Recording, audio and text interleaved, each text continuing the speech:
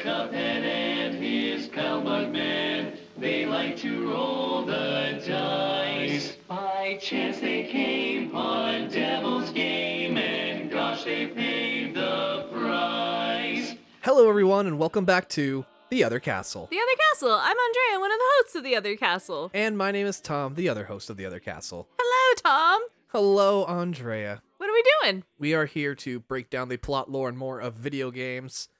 We do this every Wednesday during our seasons, and this week we are doing one of the biggest games we've ever done. Oh, but also one of the shortest. Is it? It can be. It's not when I play it. I'm very bad at this. I have rage quit this, but I really like it. This is Cuphead. Cuphead. Oh my goodness. This is a cultural phenomenon kind of game. It's a cult classic for sure. It's fucking weird. And if you want to talk about Cuphead to us in person and kind of break the fourth wall and like look at us in 3D, this Friday we are going to be at Level Up Expo in Las Vegas. Yes, we are. We are so excited. This is our second convention with the podcast. Ah! We are going to be in the community table booth. Yeah, we are at Community Table 3. We are right behind Las Vegas FurCon. We are going to be kind of up on the rail right before you get down to the indie dev area. So we are so excited. That is fully up our alley. It's actually very thematic to this episode of kind of indie games and indie developers kind of doing their own thing. And if you met us there and you gave us a shot with this one because it was the most recent, hello. Yeah, hey, I remember you. Yeah, you were adorable. Yeah, you're great. You have wonderful breath. Much appreciated. Also, just a good con tip, bring mints. Yeah, definitely. You're going to go. It's going to be a real mouth-breathy day because you're running around. You're going to eat a corn dog. You're going to have that weird wet packet mustard over something. No one likes that. Bring a mint. Also, Tom, remind me to bring mints. I was going to say, we're going to be minty fresh, so you better be too. Yo, we're going to be minty as hell, girl. It's going to be so much fun. We are so excited. We will have some stickers. If you're listening to this, hopefully we gave you a sticker, gave you a sweet high five, and it's going to be fun. I love doing conventions. We both like grown up doing conventions in our lives and careers. Yeah, no, definitely. It's one of my absolute favorite things to do, and the fact that we get to do it for ourselves now is one of the coolest things in the world. Oh my gosh. Can't believe it's real and we're doing it for ourselves. We've gone to so many conventions helping other people raise awareness and money and do fun things, and now we do it for us, which is so gratifying. Really, truly is. So thank you for joining us, from meeting us in the convention hall, and thank you to the rest of you for, just joining us in general. Yeah, we're just happy to be here. We're happy you're here. That's like the main thesis of this whole thing. And like, if you love us that much, you should check out our Patreon. Ooh. Because we have special episodes that go down there every month.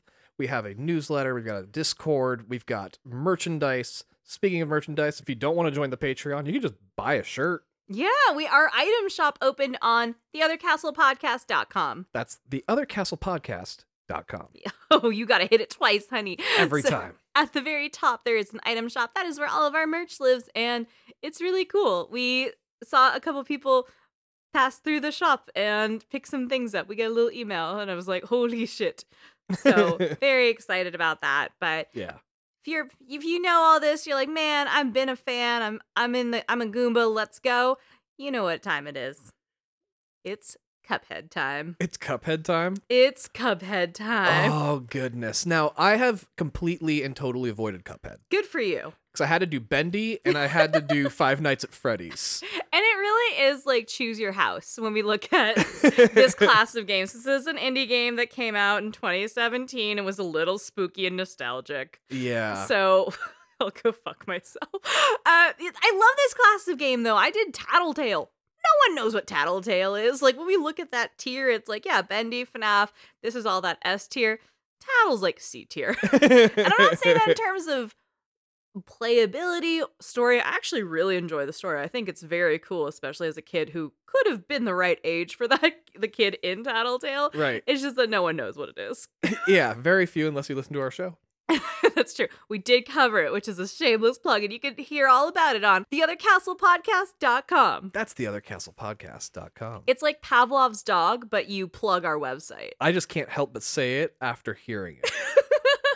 I would love for someone else to say it and you just pop into a room and say it. like in Bendy when he just pops into frame. Right. And then you disappear and you come around the corner and he's never been there the whole time. That does not happen in Cuphead. No, this looks like a very, very different game from any of the other ones that we've done, actually. I don't think we've really done a major platformer before, have we? Ooh, that's a good question. The closest, I think, is Little Nightmares. But that's still like a puzzle game more so than a platformer. Yeah, I was going to say, I feel like that's more of an unlocking puzzle situation. I think you're right. And also, Fuck. if you're keeping count, this is the 50th game that we have covered on the show. Oh my god. So no pressure. Really? Yeah. 50? 50th game, everybody. 50. I think Cuphead's a pretty great game to pick for 50th game. I feel pressure having this be so close to an event and be our 50th episode. Why would you do this to me? Why wouldn't you wait until after I perform the whole fucking thing? Yeah, I probably should have held out on that. Huh? You are a butthole. Well, now the pressure's on, so make it a good episode, Andrea. You farts. All right, so Cuphead Don't Deal with the Devil originally came out on Windows and Xbox One on September 29th, 2017. Because to that point, like I said, that same class of 2017 fuck you horror. So good. So this is more of a Microsoft exclusive. Yeah, this was a Microsoft piece. It later did come out on Mac in October of 2018. It came out on the Switch in April of 19. It came out on the Tesla in September 2019. Tesla. You can only play the first level, but you can play this shit in a Tesla. All right. And then after Tesla is when they ported it out to PlayStation in July of 2020. Tesla got it before the PlayStation got it. Yeah. That's pretty incredible. I think that's a first for us, too. I don't think we have any other Tesla games in our repertoire. We try to hit a lot of different platforms because, we're different generation gamers. Right. There's a reasonable age gap. I'm very young. I have so much youth. So much younger. And, Tom's a seasoned gamer. He's got a little salt and pepper on there by seasoned. And that was cunty to say. I'm sorry.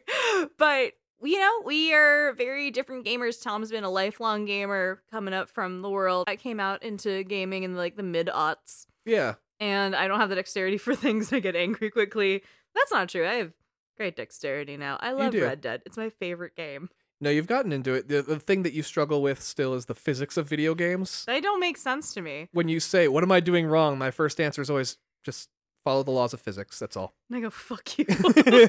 I don't want to do that. I want to go pew, pew, pew. And I don't understand how to fly a helicopter. That doesn't make sense to me ever in life. Actually, you know what? The physics of helicopters don't make sense to me. I get that it happens. I fully understand that that's a real thing. Oh, I'm with you on that entirely. I won't get in a helicopter. Those things don't make sense to me at all, and so I will not get in one. I don't understand it, and I will not participate. Anyway, this does work. You can basically play this in a helicopter if you want. If you can play it on a Tesla, fucking go for it. Yeah. This game was originally scheduled to be released in about 2015, but it was moved to 2017 to avoid competition with some other major indie games that came out in 2015. And it was probably for the best, because if you'll recall from previous episodes, that's when Undertale came out. Oh, shit, really? Yeah. Oh, damn. Undertale was a pretty big deal. I was like, what? I was really kind of wondering, what would cause them to delay it 2 years? Well, they had time to work on it. They were Yeah. like, let's tighten this up. Also, there's a couple indie games that are popping off. We're an indie title. We don't want to pull away too much of it. And yeah, Toby Fox came out of fucking nowhere and is still running the internet. That's true. But to their credit, 2017 was a prime year for weird indie games that were based on old school cartoons, because that's when Bendy started. Oh, man. So this really was just a part of that entire group. Full class of mid-aughts that were indie dudes going off, being nostalgic and making it dark as hell. And then they all got rumors of a cartoon series, and it was the only one that actually got one off the ground. This is the only one that made it through, you're right. 3 seasons in, they fucking went off. To that point, Cuphead is not necessarily a dark and spooky fucking Dark Knight version of something you love, where Undertale is kind of an elevated version of Earthbound. There's a lot of roots there. Toby Fox is obviously known for being a modder of Earthbound and grew up and took that with him. And Bendy is look at these Fleischman cartoons and what would happen in the future if one of them was evil? Right. FNAF is just evil Chuck E. Cheese to put it very, very bluntly, but it's actually like an insane fucking story. Yeah. I'm very confused, and I'm very excited for the fucking movie to come out because holy shit. Oh, so exciting for the movie with Matthew Lillard as William Afton. This is gonna be fucking killer. Killer. But I'd watch him be like the angry pirate one. Like, I don't give a fuck as long as Matthew Lillard's involved. He could be, what was it? Lala was one of them. Maybe? No, that's the fucking Tinky Winky. That's a Teletubby? That's a Teletubby, Okay. yeah. I'm sure you know what? I'm going to call it right now. We're going to get an evil Teletubby video game. It's going to be an indie. They're going to be like, we were fucking TV mascots and now we're here to murder you. That's going to happen. It's probably in development. We'll check back in E3 in the middle of the year. We also just got the announcement that E3 is not going to include any of the major platforms. I can't believe that Sony, Nintendo, and Microsoft all pulled out. Why is there a coup? I don't know. There's E3 must have fucked up something. Part of me says they can't afford it because Sony used to pay for the entire lot in front of the LA Convention Center. Do you remember that? Where they would have the PlayStation tents and shit outside and then the space inside. So part of me thinks it might be a pricing issue. Like, you and I went the year that they had Spider-Man on display and they had a helicopter crashed into a building. It was fucking sick. Super true. I'm just curious if making it go public, like open to the public, if that just changed it so much to the point where like there's no point to this anymore. You can just release the trailer online during that weekend, not pay for the space, and go about your day. That's fair. That's fair. And they also all obviously do their own showcases.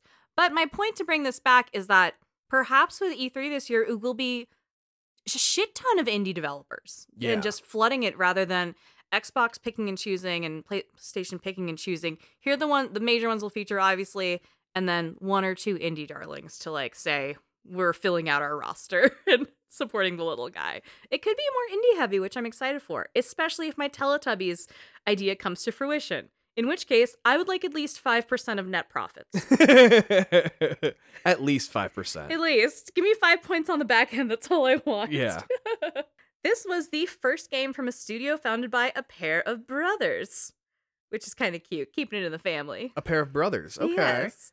They remortgaged their whole ass house to put this game together. Like, scrappy as fuck. That is just putting your life at risk. Yeah, that truly horrifies me. That's where the horror of this game comes in, is remortgaging. I mean, can you imagine being like, okay, finally we're going to release this game after we've remortgaged our house in 2 more years, actually. Pushing it back? Yeah. Oh, no. You are living in mom's basement because fuck that. You lost the house. These brothers are Chad and Jarrett Mollenhauer. I apologize if I said that incorrectly. I watched a couple of videos. I believe it's that. Mollenhauer? Moldenhauer. Moldenhauer, okay. Yes. So I apologize if I fucked that up. Who love arcade games when they were kids, and they were like, fuck it, let's do something fun. Mm-hmm. Well, they usually get all the glory, you know, when you talk about it, it's just Chad and Jared, the brothers, they're doing it.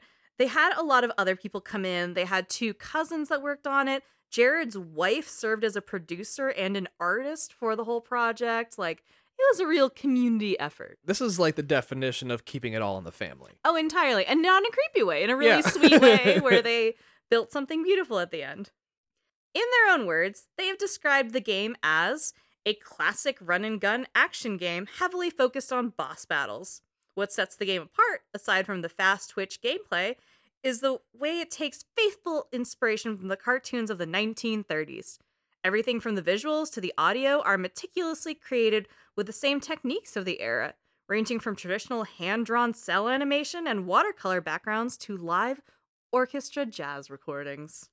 I'll say, like I said, I know nothing about Cuphead going into this, right? Yeah. But the only thing I do know is the music, because I'd be like in the other room while you were watching and playing and stuff like that. And the music does sound like the old, like, Merry Melodies cartoons, Mickey Mouse cartoons kind of shit from, like, back in the 1930s and 40s entirely.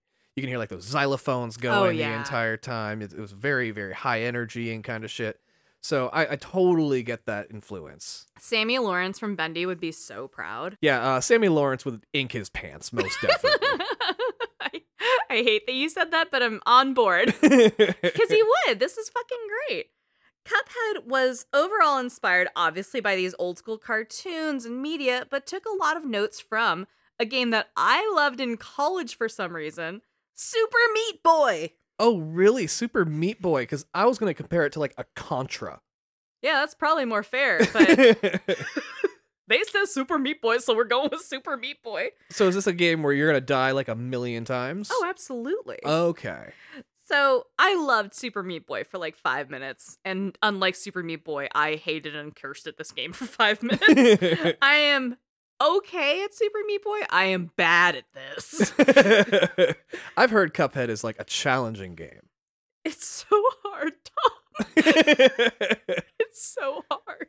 In contrast to the kind of Disney-inspired art callouts, the boys have praised more of the Fleischer Studios. You know, our friends from the Bendy episode. So they just own it a little bit more heavily than Bendy did. Oh, entirely. Okay, good. Where the Meatly and was it Mike Mood. Mike Mood, thank you. I was gonna say Matt. So close. Meatly and Mike Mood were very more. There's something enigmatic about that pair. You know, Right. they have a sense of mystery, and I think it comes from doing something episodic where they're like, we're gonna listen, but we're not going to talk very much. You know, we want to hear what you have to say. They're very reactive to the fans, obviously. They've done an incredible job building the Bendy world and the lore, where these two boys put a game out and they're like, hell yeah, let's go. Yeah, I mean, one of them goes by their online name or their creator name more so than their real name. So yeah, they're very private person. Yeah, and we respect that about Mike Mood. Yeah.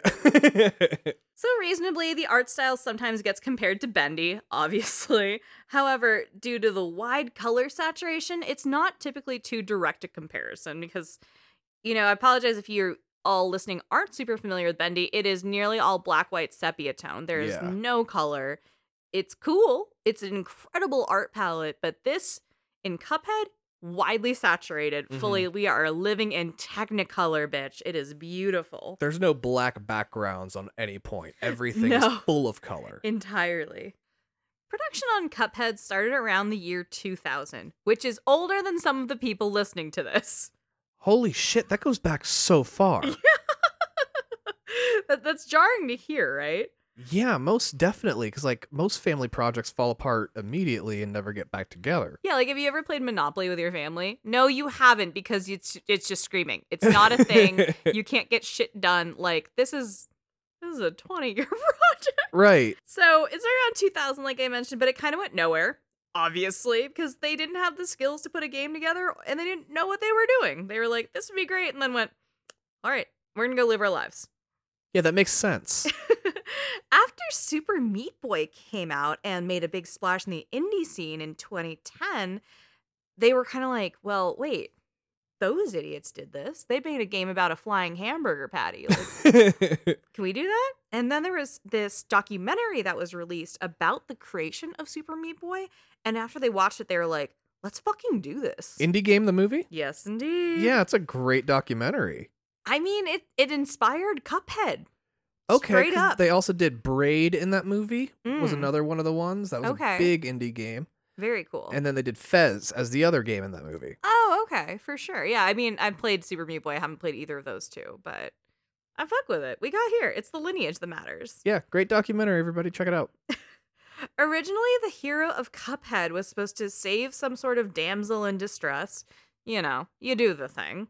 But eventually they went with a narrative where Cuphead gets himself into trouble instead to give the players some ownership of the story and some say on what's going on, which I kind of appreciate. You know, like, subvert the narrative. You're not out here just trying to, like, slay some pussy. You're trying to right your wrongs. Yeah, definitely. That's a good idea. It is a good idea.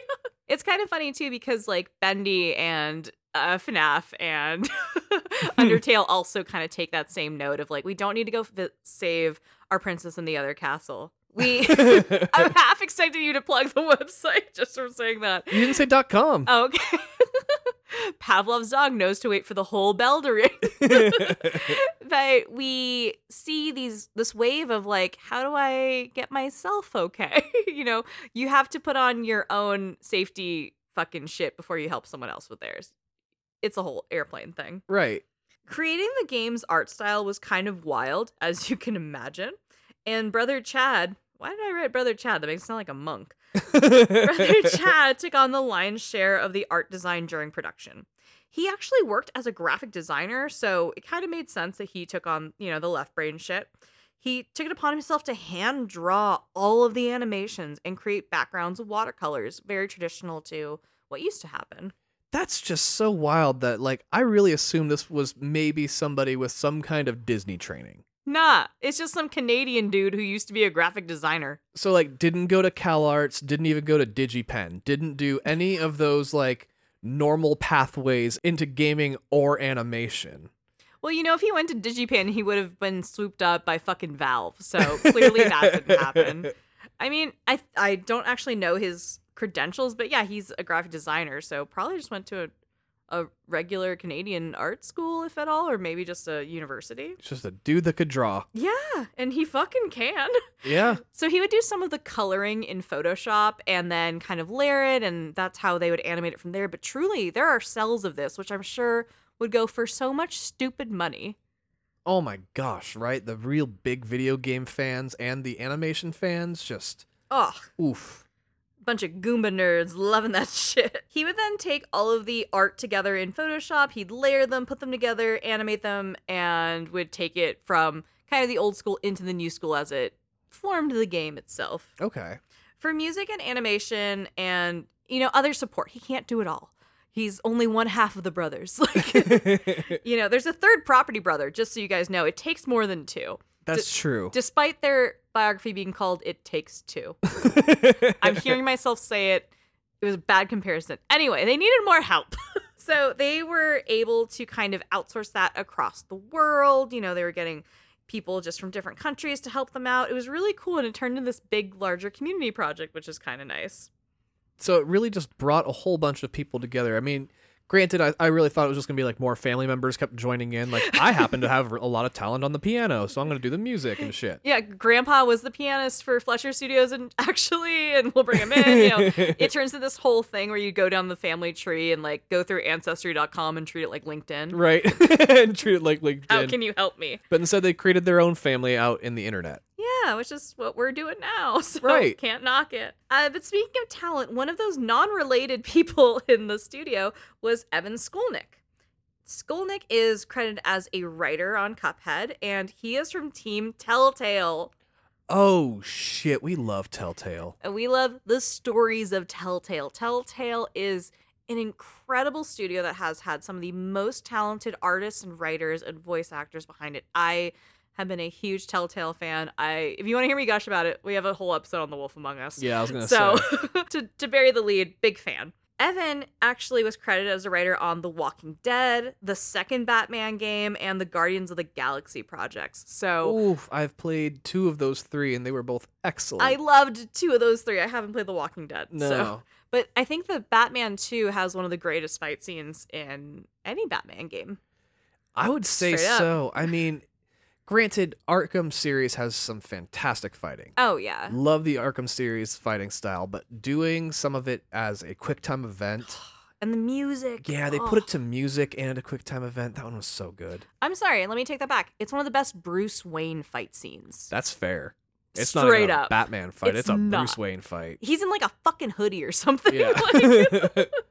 Oh, I want to replay that now. But no, he's so talented. And just to name drop and talk about how wonderful this team is. They're getting Telltale writers. You know this shit gonna go off. I'm so excited. So during development in the 2014 period, Cuphead was hand-selected by the team at Xbox to present during the 2014 E3 presentation, which we kind of hinted at, so that worked out. Yeah. Now, this was a situation where they were working on it. They already had an agreement to distribute on Xbox, and then Team Xbox straight up called them, and they're like, your shit's weird and cool. Can we talk about it? And they were like, oh my god, absolutely. That's such a great opportunity for us. I know that like Xbox has always really pushed for indie developers and really pushed hard to highlight them in a lot of ways. So that does make a lot of sense for Xbox to do. You know, it's probably ended up on its Game Pass a couple times. Oh, I'm sure. Yeah. It's ended up on Netflix by now, bitch. So to give you a sense of like how important this was in the 2014 E3 year, that's the year we saw Batman Arkham Knight, to that point again, Destiny, Far Cry 4, Kingdom Hearts 3, The Last of Us got a big feature, Uncharted 4 got a big feature, and it was just an insane year of games. And through all of that, through The fucking Last of Us. Yeah, that's a lot of noise going on. Through Destiny. Do you remember the noise around Destiny? Kingdom Hearts goddamn 3. I mean, in this season alone, we know that that's a huge game. Polygon called Cuphead one of the most surprising reveals of the entire conference. And damn, that's saying something. People were talking, and like, that's a good fucking year. Oh, that's a good year. Yeah, that was a very good year. I talk about E3 the same way people talk about wine. I'm like, oh, it really grew on me. That was a great year. The announcements that year, man, we didn't know it was coming, but Tannins were so good. those games had legs. That was better. Thank you. Thank you for saving me floundering, trying to find a wine pun because I don't drink wine.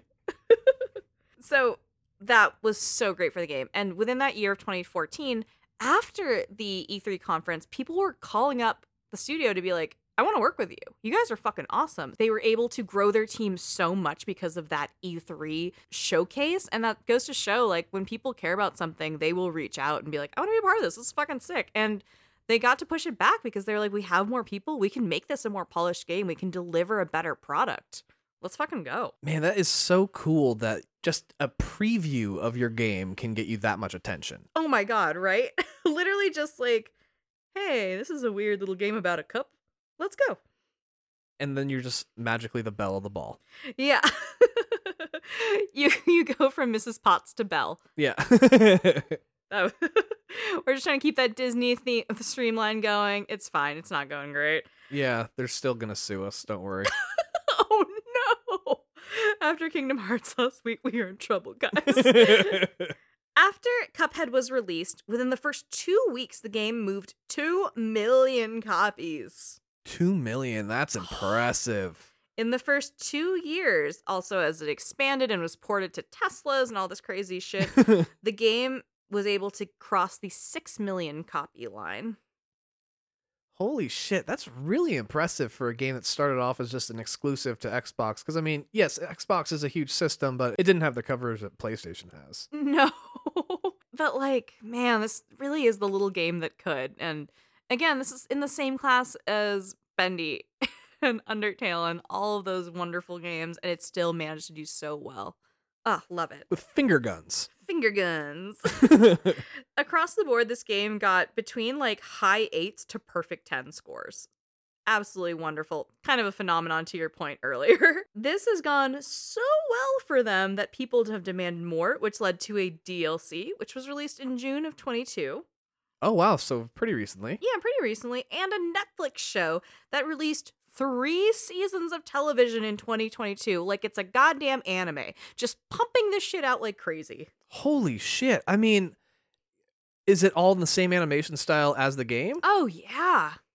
I'm just wondering what they have on the back end to allow them to crank out. I mean, South Park's able to crank out an episode in 6 days. Yeah. So Like historically. we know that he built this whole thing out in Photoshop.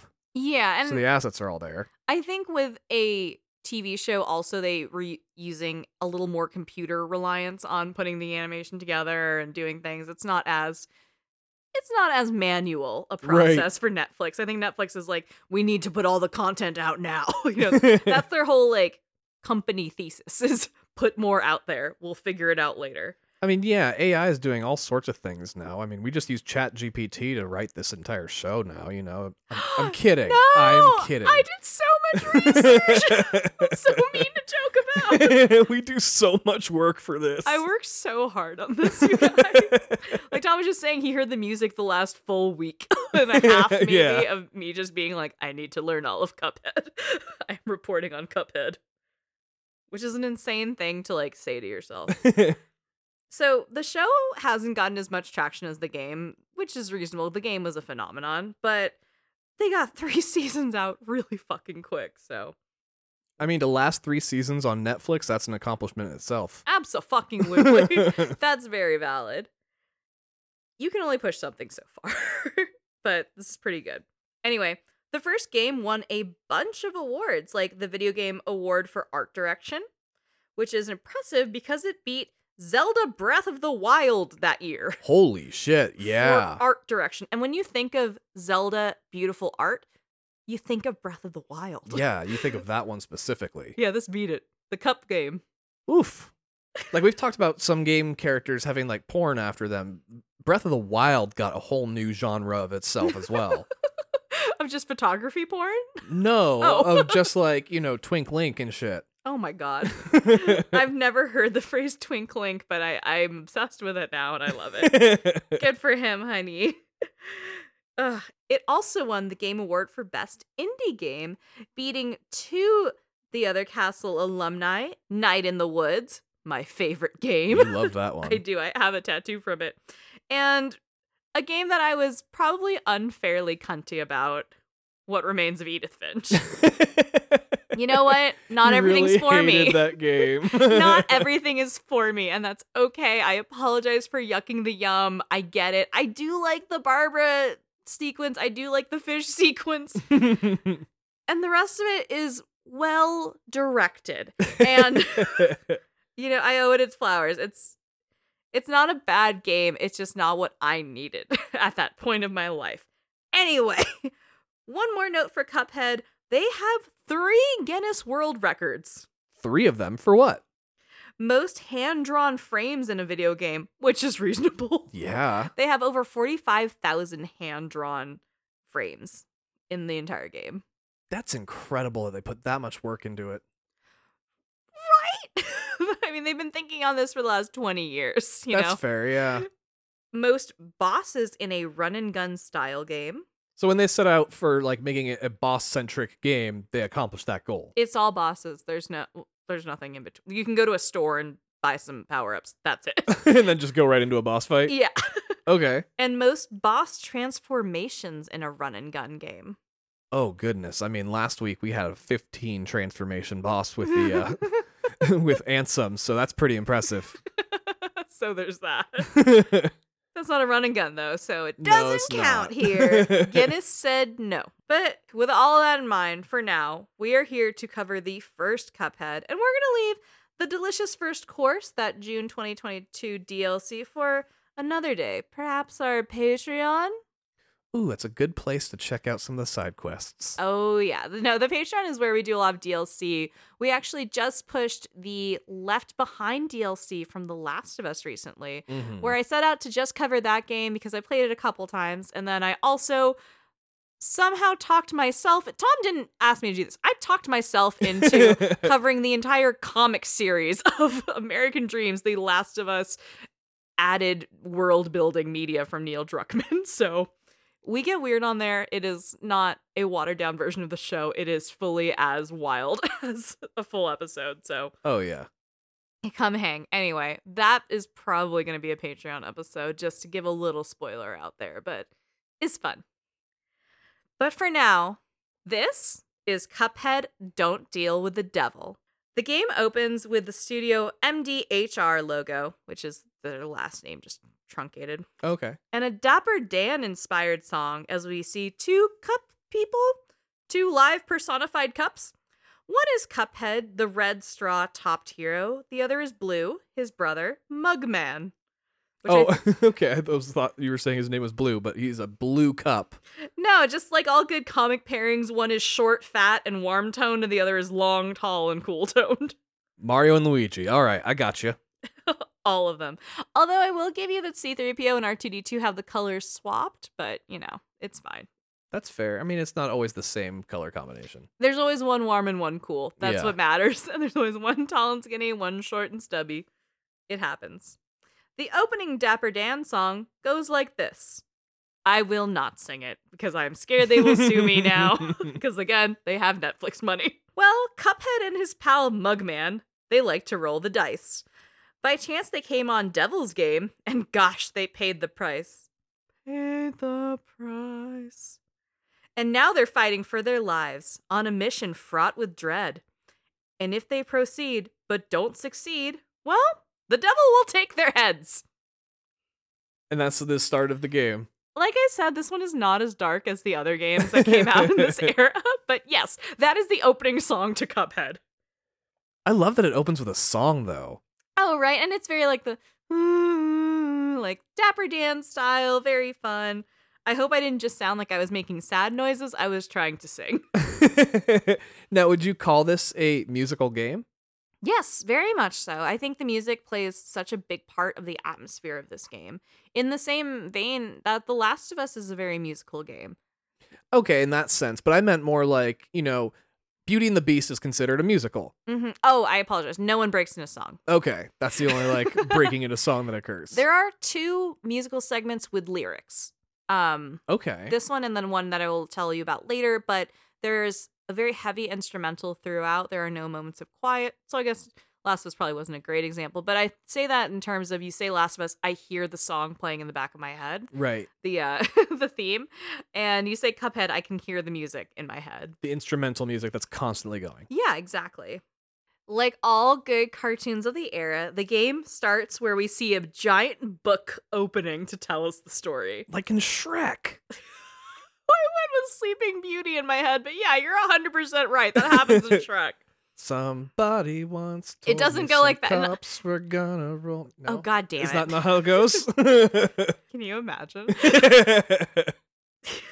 Sorry, I'm so happy thinking about Shrek starting like that, but making a Cuphead.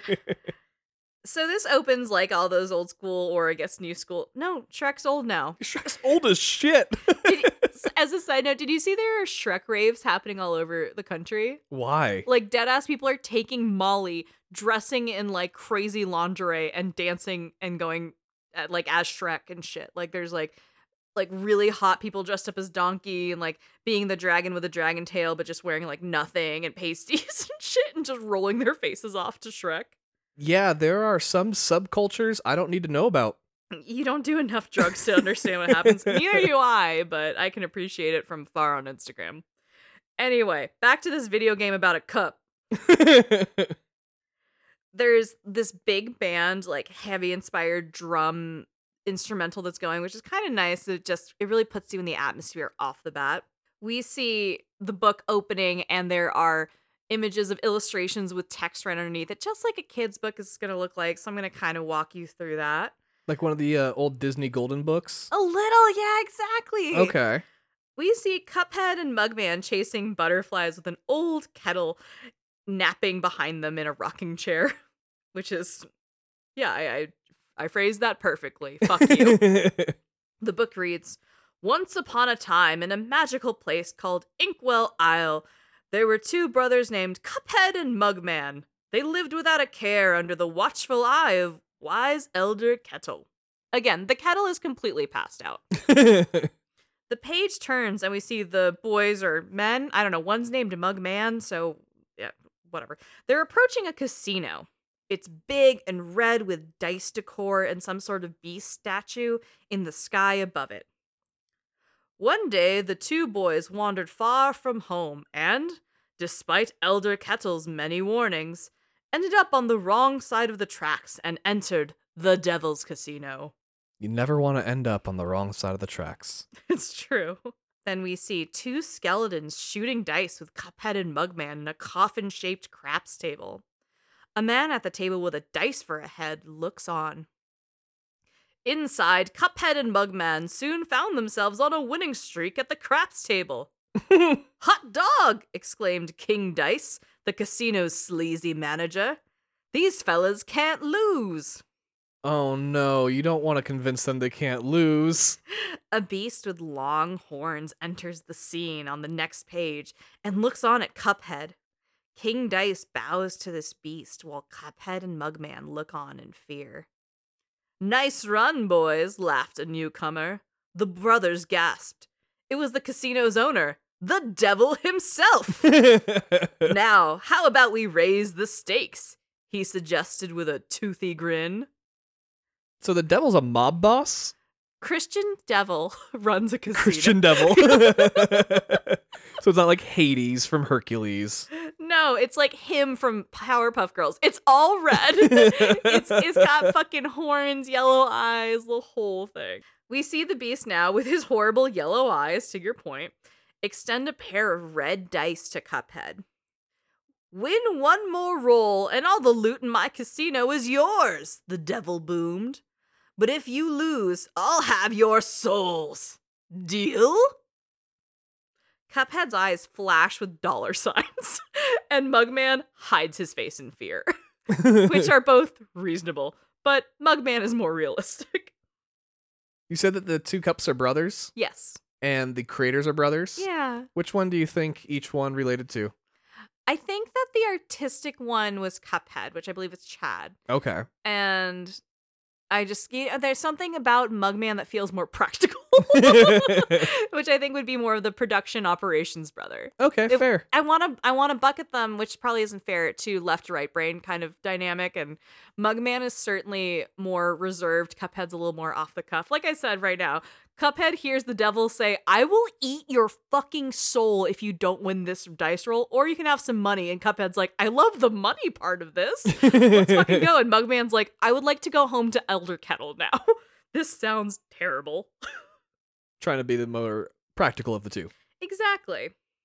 King Dice watches as Cuphead shakes and rolls the dice, and the devil looks on in full delight. Cuphead, blinded by easy riches, nodded and grabbed the dice for a throw. "Good gosh, Cuphead, no!" cried Mugman, for he understood the danger. But it was too late. "Snake eyes!" laughed the devil while slamming the floor. "You lose." Uh-oh. The brothers trembled in fear as he loomed over them. "Now, about those souls." Did the devil tell you what you're trying to throw? You got snake eyes, so like you're just fucking, it's craps, so you want to throw a winning hand. But if you get snake eyes, you just lose craps, right? No, not necessarily. There is a bet that you can make to get snake eyes. It's like pays 30 to 1. Oh shit, well they fucked that up entirely. Sorry, we do live in Las Vegas. We're not just like here for the convention. We live here, so I know a lot about all the casino games and shit. Oh, I know nothing. I just know snake eyes is like the bad one. I mean, it can be. It depends on when you throw it. It's a whole thing. If you throw it when the devil has your souls on the line, it's definitely not a good one. That's fair, yeah. On the next page, Cuphead and Mugman are fully on their knees begging. The brothers pleaded for their very lives. There must be another way to repay you," Mugman stammered. "Yes, please, mister," Cuphead added. Sorry, are these voiced? No. Okay. Not in the game, they're not voiced? No, I'm just trying to convey which parts are me being an asshole and which parts have been written by one of the most talented Telltale writers of all time. So this is all just text on screen? Yes. Okay. It's like a book, so you're seeing the picture right above it and the text in like the lower third bar. Got it. Perhaps there is, the devil snickered, pulling out a parchment. "I have here a list of my runaway debtors. Collect their souls for me, and I just might pardon you too, Mugs." So he just became Strauss from Red Dead Redemption 2? Bitch, I literally wrote that. He is like, fuck you. I'm gonna make you go on a mission to get my money now. The devil is a weasel of a man. He is a dirty little weasel of a man. I also like that he calls them you two mugs as like a very old school thing to say, and they're also literally mugs. Hey, you two mugs. The devil literally kicks them out of the casino by whatever the ass equivalent of a cup is. "Now get going," the devil roared, kicking the boys out most rudely. "You have till midnight tomorrow to collect every one of those souls. Otherwise, I'll be the one collecting yours." Cuphead and Mugman were terribly frightened and ran away as fast as they could. "Come on, Mug," panted Cuphead. "We have to find the Elder Kettle. He'll know what to do." And as we do this, we transition from book to gameplay through a cutscene. So this was all just like... You were literally reading a fucking book. That's just the prologue, bitches. Yeah, that felt like a while. Like, we haven't had to pick up the controller except to, like, go to the next page for a minute. Cuphead runs to Elder Kettle, who, again, is a kettle. And he's supposed to look old, like he's got a mustache and, like, he's a little gray. Like he's Cranky Kong in the Donkey Kong series. But it's a little Elder Kettle. I love that his name is Elder Kettle, and Elder is capitalized, so we know that's, like, his title. It's not like they're being dicks. Like, or it's his first name. Or it's his first name, correct. Elder Kettle is like, "Damn, y'all are in a pickle. I know you don't want to go and, like, be part of the devil's team. Like, I know you don't want to give your souls to him, but if you refuse, I can't imagine how that's gonna go for you." And you're like, "Yeah, thanks, Elder Kettle. I know. That's why I'm upset." He's like, "Sucks to be you." Yeah, he's really just, like, tough shit. Yeah. damn, I guess you gotta go get ready for some nasty business. The debtors won't be happy to see you, like, show up and kill them. And you're like, yeah, Elder Kettle, we've processed this, so it's a little frustrating to catch you up on this. Elder Kettle gives Cuphead a magic potion to use on his journey, and then sends him on his way to collect the souls of the other debtors. So, yeah, like you mentioned, in our Red Dead 2 episode, we talked about that slimy son of a bitch Strauss who would lend money to people and then send Arthur to go beat the shit out of them to pay up. So that's where we're at. We're Arthur. So we're back to being Arthur. All right. Yes, which I am always happy about. I love Arthur Morgan almost as much as my boyfriend, 27-year-old. Dr. Gordon Freeman. I love him. I didn't talk about him in the last few episodes, and I felt very sad to not give some props to my boy. He's so good. Now, back to the matter at hand as we actually enter gameplay on a technical note. This can be one player or you can play two players, so you can have a Mugman join you. If you're one player, you're just Cuphead, which I get. It's called Cuphead. For the sake of grammar and language, we're just going to do a one-player campaign throughout this, but just imagine Mugman was there. He's along for the ride. Yeah, you know what? He's out here, he's saying sorry. He's talking to neighbors, being like, I'm sorry for the noise. We got to go collect some souls. We're in debt to the devil. You know, he's doing the responsible shit. Well, Cuphead is killing everyone. He's running and gunning through the rest of it. Yeah, Mugman's just out here being responsible. Cuphead enters the map and runs into a nice apple-headed boy who gives him 3 gold coins that can be used for anything he wants at Pork Rinds Emporium. Now, Pork Rinds is literally like a shack run by a big pig, and it sells you power-ups and things to equip during your fight. I love that his name is Pork Rind. That's pretty great. I think that's cute. Yeah, it's a little chicharron. After a quick shopping trip, it's a really good place to start too, because that's where you can get enough coins for your first like good pew pew. You can really kind of set yourself up, and that's a mechanic that goes throughout the entire game. Again, just really wanted to say Pork Rind is my friend. So it's the upgrade shop. Yeah, exactly. Okay. After this, you can start exploring Inkwell Isle 1. One of the first sections you can encounter is called Botanic Panic, where you fight a bunch of root vegetables that come to life and are supersized. Okay, that's fun. You say supersized, so the cup is tiny, and so you're fighting giant cucumbers and shit? They are easily 4 times the size of Cuphead. Oh my goodness. You have to shoot a potato, a crying onion, and a very cranky carrot who tries to hypnotize you. It's only going to get weirder, so just roll with it. This is what makes this game fun, is explaining what's happening, because it's always insane. So also, just on a mechanical note, as we get into this world, this is a run and gun game. So similar to some cabinet arcades where you're on one and sometimes maybe a moving screen, you jump and shoot at a big bad. The big bad can change sometimes. Like I said, lots of transitions. It won an award for it. And they can move around and they can change how they attack based on how the level progresses. But this is a flat 2D environment, very true to the art style. And you just jump around, you pew pew. It's fun. Okay. I mean, it's difficult as fuck, but... Yeah, I feel like if you've seen the gameplay, it looks like it's pretty consistent across the rest of the game. Very much so, which is kind of why I'm trying to give you a lot of context so we can just get into this fun story part after this. But if you're trying to visualize, I got you. Once we get through the cranky carrot from Botanic Panic as our kind of bottle example of how this functions, you get a scorecard and a little flag goes up so you can see how well you did. When you look at the overhead map, you can be like, oh yeah, I did that. Hell yeah. It's great too because on the map, it's very similar to those old cartoons where everything's watercolored and then the thing that's animated is colored a little brightly. It is? So you can tell what's going to be interactable. That always bothered me, even as a kid. I've heard as an adult that animators were like, oh, kids can't tell. Yeah, we fucking could. Every time. You'd be like, that door's clearly where Scooby's gonna go. Yeah, I feel like that was insulting to us children, or how they would reuse the same background, because again, kids aren't going to notice. No, we noticed. Yeah, and we grew up to do podcasts about it. Yeah, we still enjoyed the storytelling aspects of it, but don't act like we didn't notice. That's fucking insulting. Yeah, it's an entirely different medium. Like, we can see where the cell is versus the watercolor background. Fuck you. And, like, we could notice so much to the point that these guys put it into a video game as, like, a trope. Yeah, and it's not parody or satire, it's in honor of. So Yeah. fuck you. It's like truly there. So, but it does make it nice because there's no like hidden things really. You're not like, oh, I can't find the boss. Like, no, fucking look at it. You can see it. It's there. Yeah, it's there. So you check out your scorecard. You get a little like, hey, good job, or like, hey, you fucked up.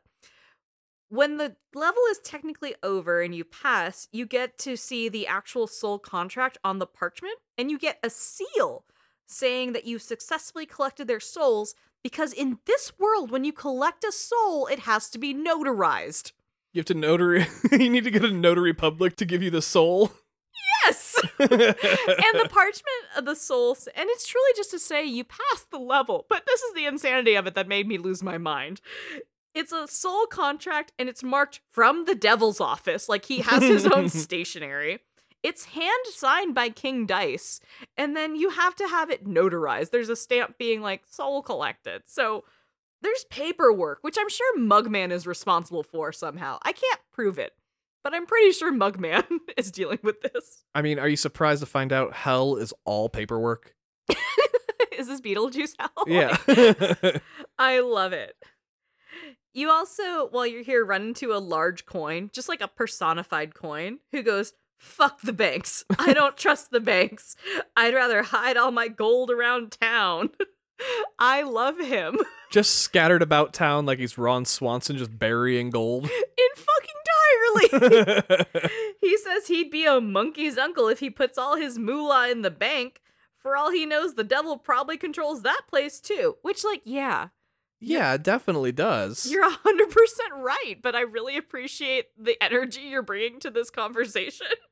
It's like one of those conspiracy theorists who like has 40 different conspiracies. One of them's right, so therefore he thinks all of them might be right. Yeah, and you're like, well, you got a point on one of them, but like birds are real. You know that, right? He's like, nah, you've been on Reddit, and you're like, yeah, what the fuck?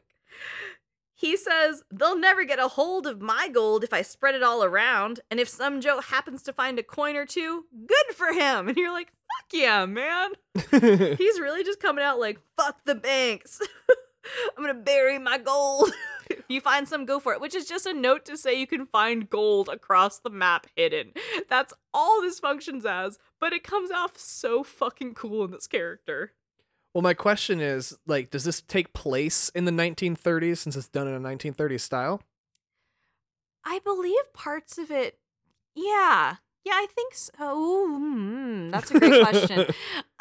It's inspired. I wouldn't say it's particularly true to a specific tied year. There's no cell phones. Right. I mean, I think it's as close as they could reasonably get. I would like you to keep that in mind and check me where you're like, that's absolutely like not a 1930s thing. But it's reasonably close to the time. I'm just thinking a Depression era mistrust of the banks.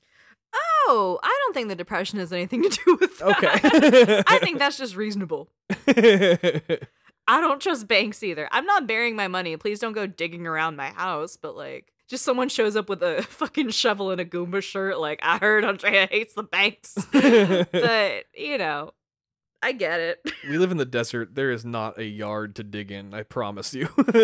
I mean, Lake Mead keeps getting bodies, like, popping up and shit. There's crazy shit hidden in the desert, to be real. So maybe go for it. Just leave me alone. Yeah, the hills have eyes. Absolutely. There are some quick platforming run and gun sections, literally just called run and gun, marked by a little target symbol on the map. And these are just sections that you run through and can get coins throughout at the end, so you are able to afford power-ups, things like that.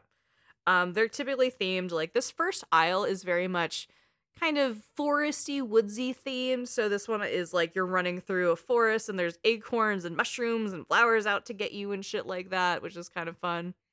But, you know, they're nothing too crazy and they're not particularly plot relevant. It's more of environmental, so you can get a couple extra coins.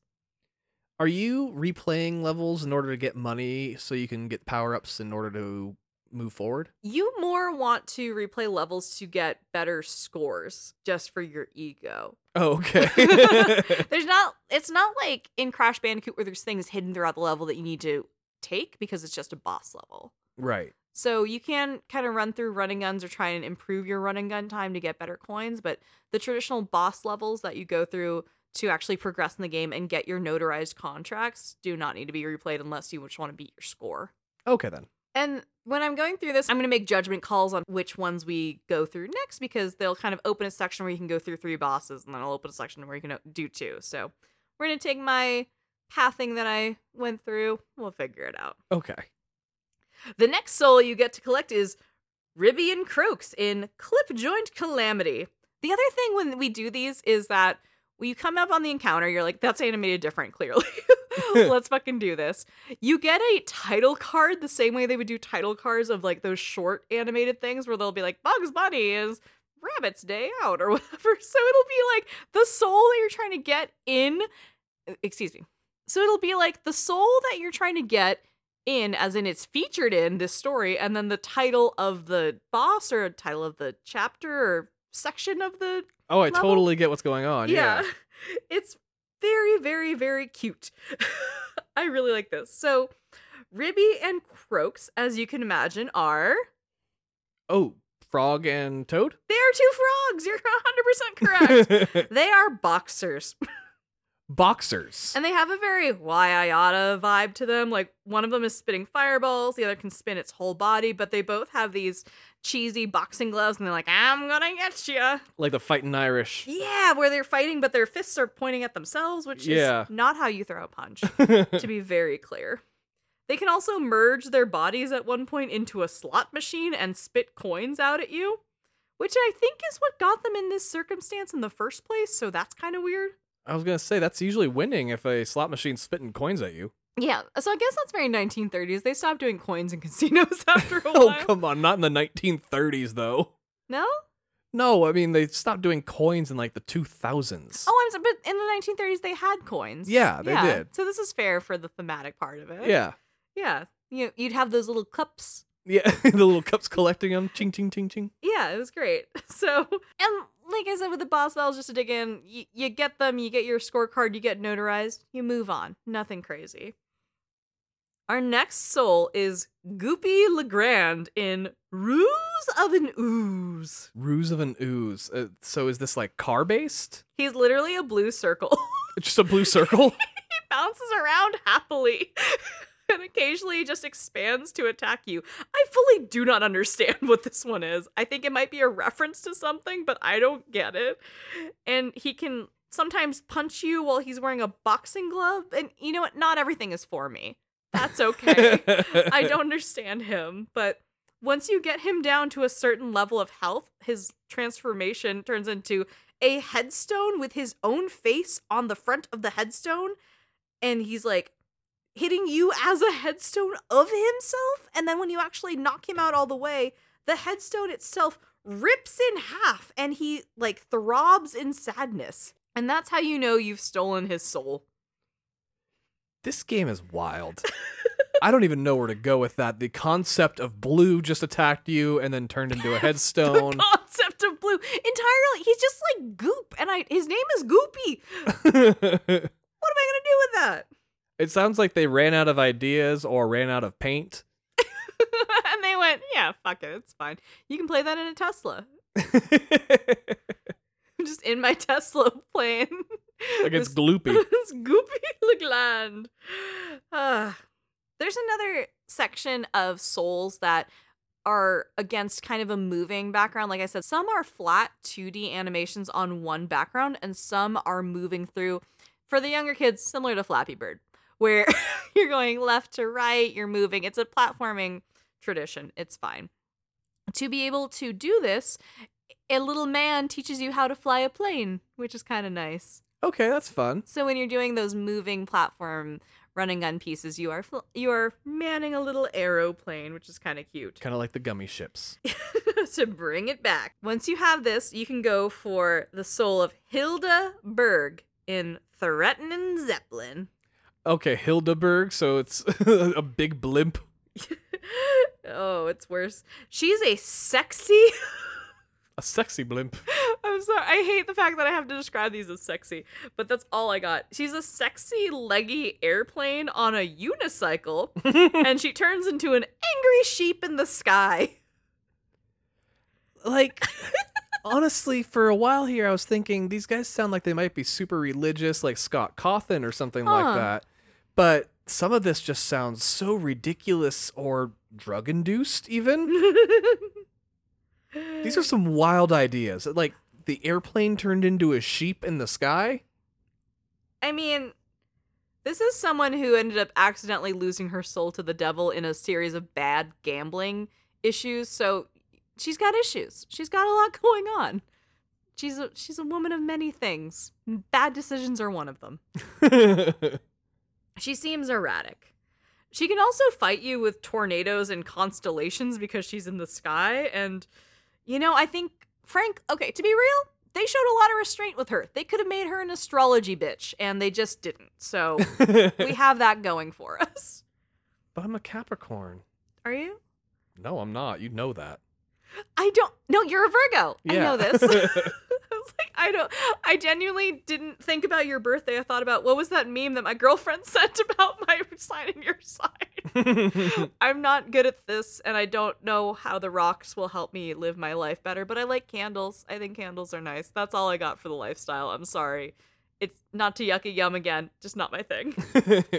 The next one is Cagney Carnation in Floral Fury, which I remember playing when this came out the first time and immediately getting the shit kicked out of me so hard. I was like, this is not for me. So this is Flowey coming out and taking its revenge. It is literally an angry flower that does a dance while machine gunning seeds at you from its pointy nose. Yeah, I've seen these images. I feel like this one's a very, very popular level to show off. Because it's hard. And you go, why the fuck is this happening? I thought this was going to be fun. Now I'm sad. You guys, I'm not into high fantasy at all. Like, we play D&D, I just play as Cardi B. I am... It's true, she's Bardi B. Yeah, well, that's what the B stands for. Cardi Bard. Yeah, and I'm like, yeah, I guess I'm a rock gnome, but I'm like, I keep putting myself into Met Gala outfits that doesn't matter, because, like, no one's seeing it. We're all pretending, and, like, I can't get into high fantasy things. There's one little area in all of the aisles that I want to also connect with before we leave this aisle. As we come up on this area, we see a little fish who is sitting by the water fishing. I'll let you unpack that. Yeah, I was going to say the fish has a fishing rod and is fishing? Yes. Oh, that's dark. His name is Arnie Hammer, and he's out here trying to get his own. Anyway, the fish is like, oh, hey, there's ghosts scaring away the fish. Can you make them go away so I can continue fishing? So you have to chase away the ghost. This game is strange. First of all, ghosts exist. Yep. Right behind the little fish who is fishing is a mausoleum.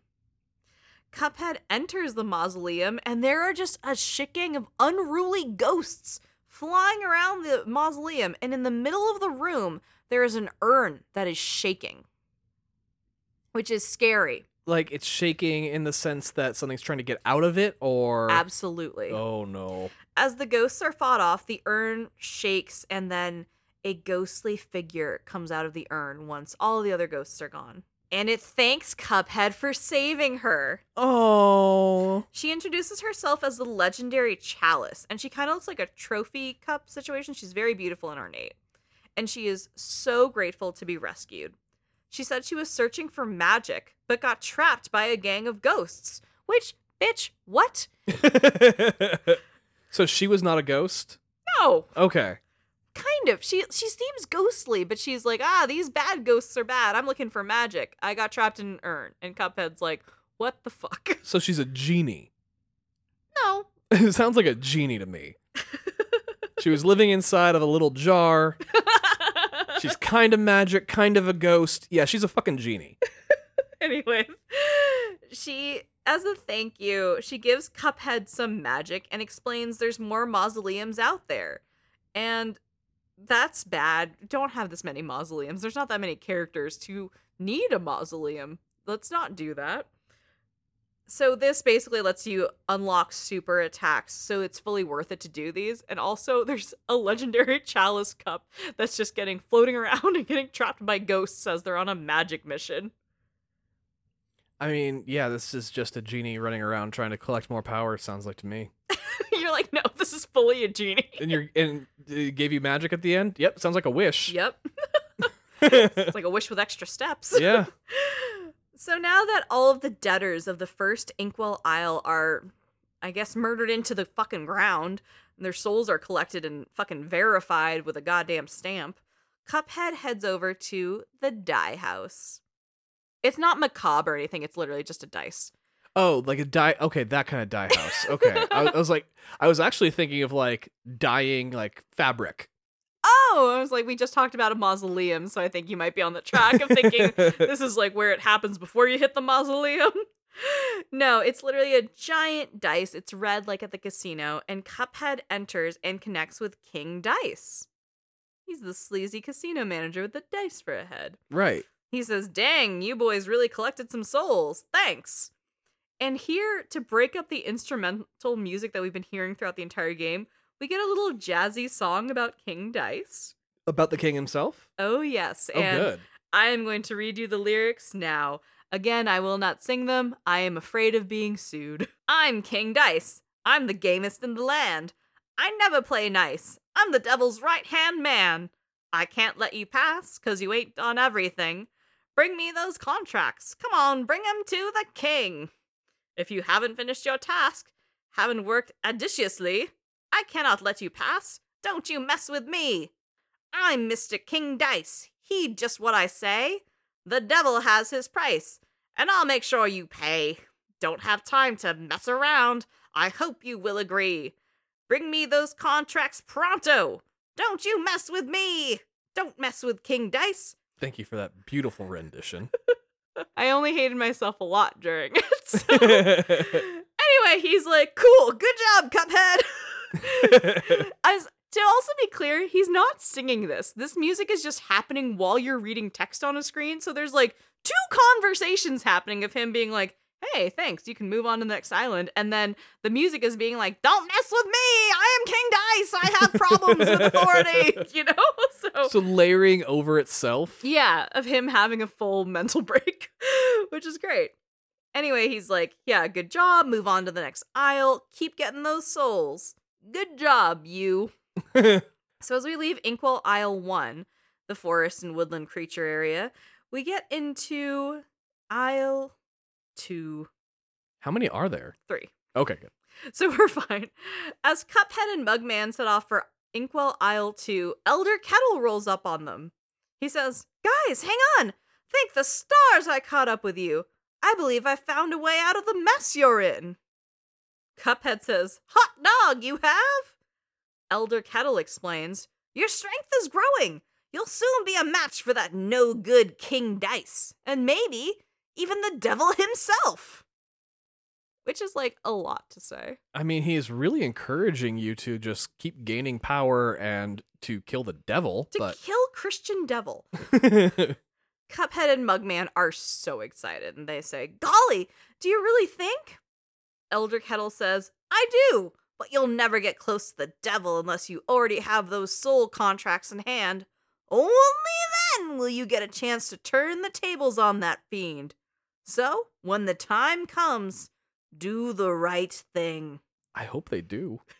So Elder Kettle's like, hey, I see you bopping around and stealing souls. You could probably translate that into some other workable skills. That's important to learn, is how to translate skills from one industry over to another. And that's why we're requesting a sponsorship from Skillshare. Please send us money. How fucked up would that be if that was an ad? I mean, we have no sponsors, but that would be funny. And if you are out there and want to sponsor us, I promise I will work it in and it'll be weird. Yeah, that's probably going to really entice them to sponsor us if you promise to make it weird. Hey, boss, no, it'll be really funny. She said she'll make it weird. It's great.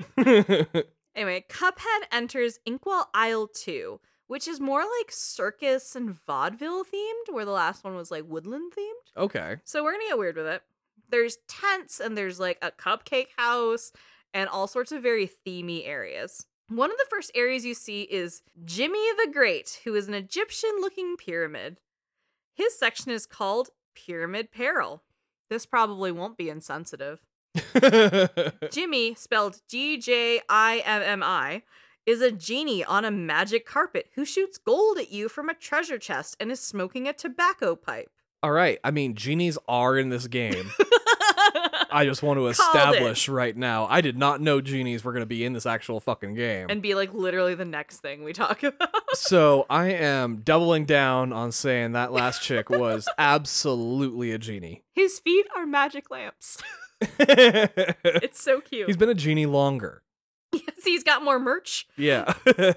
There's some airplane play here as you essentially break down the pyramid from the inside and avoid him as he comes out of a tomb like the goddamn mummy, because they're kind of mixing metaphors here, but it's fine. And at one point, they just straight up do Pinocchio with him and have a wooden boy held up by strings shooting at you from a gun in his finger. And also, the genie tries to hypnotize you. They throw a lot of shit at you. There's so much in this. And so, like, jumping around and dodging all these bullets, do you have just a single life? Do you have a health bar? You do have a health bar, and you can increase that health bar by accomplishing certain things and by buying power-ups, by working with the ghost chalice in the mausoleum to get, like, super boosts and things like that. So it's not a one-hit wonder, one-hit down kind of thing. You can manage some stuff, but, you know, it's possible to not get hit at all.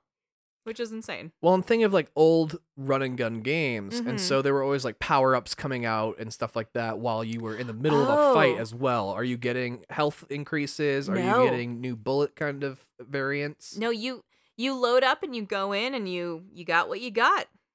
Damn, so you can't like increase your health while you're in the middle of a fight. Nah, you're just no fucking healing up. You're out there.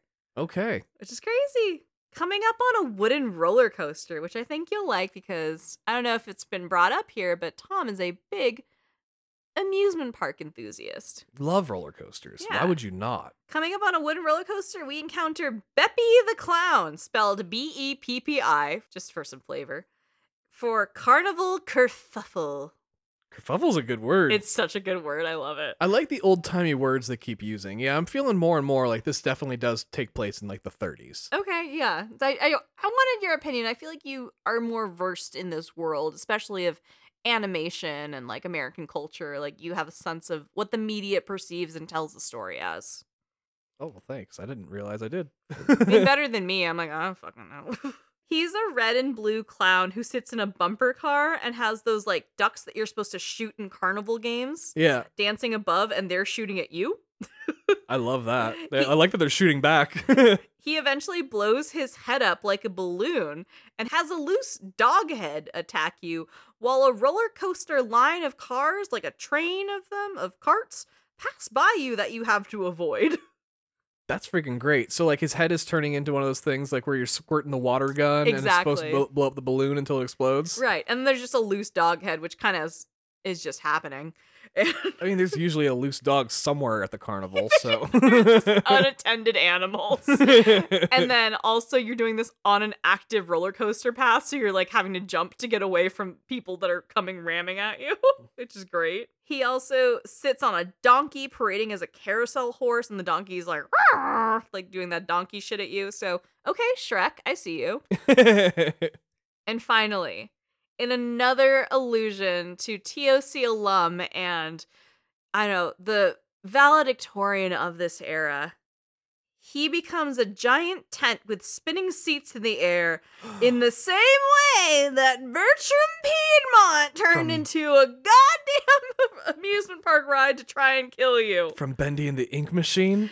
Bertram walked so Beppy could run, baby. This is just, you know, that old classic indie game 2017 trope of a bad guy who's an amusement park ride trying to kill you. That old trope. That old peanut. Oh, I love that we've covered 2 games where someone has become a personified amusement park ride to kill you. Why is that happening? But we've seen that happen on this show before. Where, like, Dead Space and BioShock were kind of similar ideas that went off in 2 different directions and made 2 different games. Yeah, they both got the same prompt of murderous amusement park ride and went completely different ways with it. I'm wondering if there's any crossover between teammates. I mean, again, Mike Mood and the Meatly were very much alone when they first did Bendy, so no, there's definitely no crossover there. And that was episodic, so I believe that this came out first because this was a full game delivered where Bendy was 5 different chapters that came out over the course of several months. That's true. And granted, they both had really big online presences and like communities built up around them even before the games came out. Yeah. Both were already had a cult following because of the art style, because they're both based on Fleischer Studios.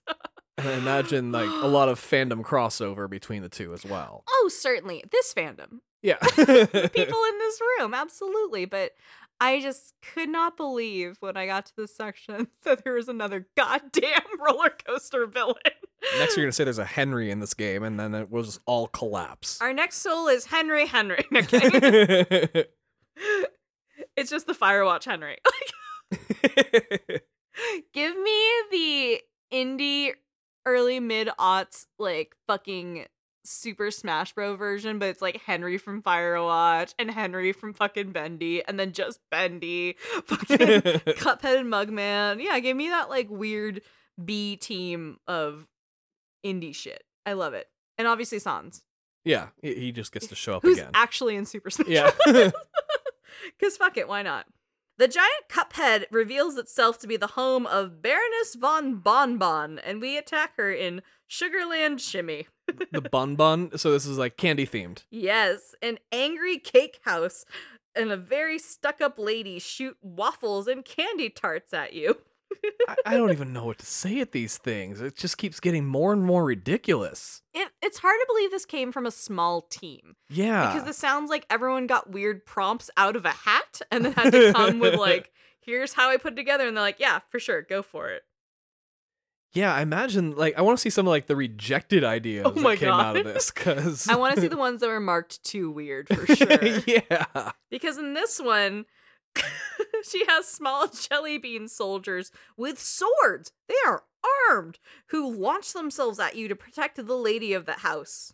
Of the gingerbread house, I guess? I don't. Lady of the Gingerbread House, Lady, all right. Lady of the Gingerbread House, yes. Jawbreakers break down through their layers, and she has a candy cane shotgun that she shoots you with. And then the house itself eventually gets angry and starts attacking you and chases you to get away from the Baroness. And I can't help but feel like there's some sort of through line between Popeye using his spinach to defeat people and you trying to defeat the candy in some sort of like dental propaganda. Timmy the Tooth, you know? I was just thinking this is like the Candyland version of the Baba Yaga. I want you to hold on to that thought. Oh, really? Okay. Because our next one, our very next one that I have here, is Wally Warbles in Aviary Action.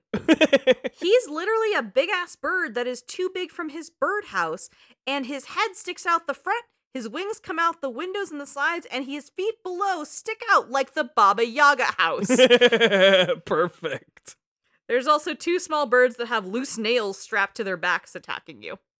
So it was like they finished off that last level. They were like, got Baba Yaga stuck in their head. Like, I feel like we can do more with this. Yeah. What if we had little bird friends with nails strapped to their backs? So truly, yeah, they were in the zone and they were like, yeah, no, fucking leave it. That's great. Let's keep this going. Yes, it works. Let's fucking go. As you approach a tall tower with spires and ivy branches all around it, Cuphead encounters Grim Matchstick in Fiery Frolic. Grim is a whole-ass fire-breathing dragon. Oh, really? I was just going to picture a match. Oh, I would not put that past this game. This is insane. But yeah, this is pretty straightforward, like, storybook shit, which is cute. You are a cup with a gambling problem is where I want to stop and bring this back to center. We are fighting a dragon. You are a cup that rolled a bad hand in craps. But you need to steal the dragon's soul in order to pay off the craps debt? Yes, which is difficult because Grim can also evolve into a larger dragon with 3 heads who all breathe fire and rain darkness. And still only count as 1 fucking soul. I know! You only get the 1 notary for right. it. It's a whole ass thing. There's, of course, another mausoleum here, so you have to help save the same legendary chalice who keeps getting into trouble with ghosts, which, like, after the second time, bitch, go online. Go find your magic somewhere else. What is happening with you? You seem stressful for me as a tiny cup who is trying to save myself. And like also, to be fair, in the beginning, the devil himself said you have until tomorrow, like at midnight. You have a timer. You have to move very, very quickly to get these souls. Bitch, I will come back to you in the mausoleum. I am on a time crunch. Like, if this was Mugman would absolutely have zero patience for this shit. Mugman is like, no, we are on a timer. Let's go. Cuphead's like, I'll go fight a ghost. Why not? But I mean, what are the chances you're going to do a side mission after the main mission is complete? Oh, it's not going to happen. But just for logic's sake, I am Team Mugman. And like, part of me also feels like perhaps the legendary chalice is the lineage of saving the damsel in distress that they had kind of toyed around with originally in the game in earlier versions. And they were like, okay, well, what if we had that element? Because it is nice to save, a pretty girl, whatever, that's the trope. And instead of that being the end, that's a power-up. So it's optional, but it is heavily rewarded. Like, you do get a really good power-up out of that. And it's free instead of having to go to pork rinds or the Emporium to get shit. No coins are spent. You just have to work really hard for it. Yeah, you gotta fight a lot of ghosts. Real thing I just said. And really, this girl just needs to go to the genie level if that's where she wants to learn all the genie powers. She's already got the genie shit going. Like, let's do this. But no, she wants to go after ghosts. Dumbass. The powers are pretty good there. All right, so now with all of the souls from Inkwell Isle 2, we head over to the local dye house to check in with King Dice. And his song is playing, because of course it is. That's his theme. Yeah. It shows a lot of ownership for him to have such a vested interest in the souls getting taken by Cuphead and partially by Mugman, if that's how you get down. King Dice is like, oh shit. Yeah, I underestimated you bums. He calls them bums. Oh, you bums. You crumb bums. Just bums. But you really got all those souls, so keep getting the souls. He told you to get how many? 7? There's not a number. There's 5 on the first Inkwell Isle, there's 5 on the second, and there's 7 on the third, so 17. But some of them are also doubles, because like Ribby and Croak are on one, so how do you quantify that? And that 3-headed dragon should have absolutely counted as more than one. It's not per heart, it's per brain, damn it. That's how you want to split hairs. So yeah, let's call it 20 to account for some bonus ones, Is that fair? 20, 25? I just feel like Cuphead should have done their job and clarified at the beginning of this. How many? How many are you gonna need? Because otherwise you just keep saying, get me more souls. Yeah, I mean... Yeah, and then I'm just your slave getting you souls, killing people. This was done with the devil. Yeah, I get that. It's not supposed to be the good guy. Yeah. There's a reason this is a little not super straightforward. So to that point, though, also, as Cuphead enters Inkwell Isle 3, which, like I said, is the last island, we get a cutscene of King Dice chatting with his boss, the Christian devil. I'm sorry, it's just so weird that, like, a deity in a religion is so ingrained in culture that can be used as, like, a cartoon video game boss. Like, that's not a thing. We're, like, Tom, I'm partially Irish, Tom's very Irish. You know what the Irish Lord of Death's name is? Doug. His name, Doug. I am petitioning here to have more villains named Doug in his honor. Anyway, King Dice says to the devil, "These little mugs have some fight in them, I'll say that much. They're making mincemeat out of these deaders." The devil says, "You see, I knew there was something special about those fellas." King Dice looks suspicious. He says, "Well, don't be too sure just yet, boss. I think there's something fishy about those two." The devil reassures him, saying, "Don't blow your wig, Dice. If those two little finks try anything, I'll be waiting." Again, King Dice is just a dice on a body and has no hair or wig, so that was just a crazy thing to say. Well, I'm also, like, really curious, because we've been running through with Cuphead and Mugman this entire time. Yeah. We're not up to anything nefarious at all, right? No, we're literally saving bitches from ghosts and then doing our job. There's nothing nefarious you can do. You can't destroy anything. There's nothing to vandalize, which would be my obvious first instinct. Yeah, you're doing nothing wrong. So, King Dice really just sounds like he is trying to undermine a coworker. Oh, absolutely. He got A freelancer came in and is fully kicking ass at it, and he's like, I don't want to get hired. I can't afford that on my payroll. I think I saw him stealing office supplies. Yeah. The devil smiles to the audience, and we come back to Cuphead entering Inkwell Aisle 3, which is it's a great imagery, to be real. Like, I do love the art of this, and having him spike the camera down the middle and smile, you're like, hell yeah. Oh, that's good. Inkwell Aisle 3 is like a metropolitan big city themed area. But again, these themes are real loose. we don't have to put too much love into thinking about the theming. It's not. We'll roll with it, okay? Ghosts are still going to show up again. There is a mausoleum, yeah. The first building we see is a really tall yellow one where we find one of my favorite named souls to capture. Rumor Honeybottoms. Rumor Honeybottoms is great.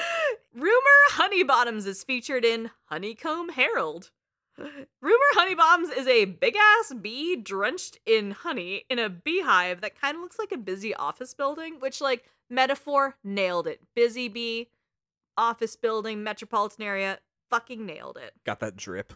Got that drip? There's filing cabinets and, like, small bees coming after Cuphead, and then the queen bee herself, Rumor, I'm assuming, has the staff, so she tries to shoot at Cuphead, and it's a whole fucking thing. It looks like it could be a newspaper agency, because her name's Rumor, so I'm guessing it's like, I gotta get on the papers and say that the devil's hired a cup.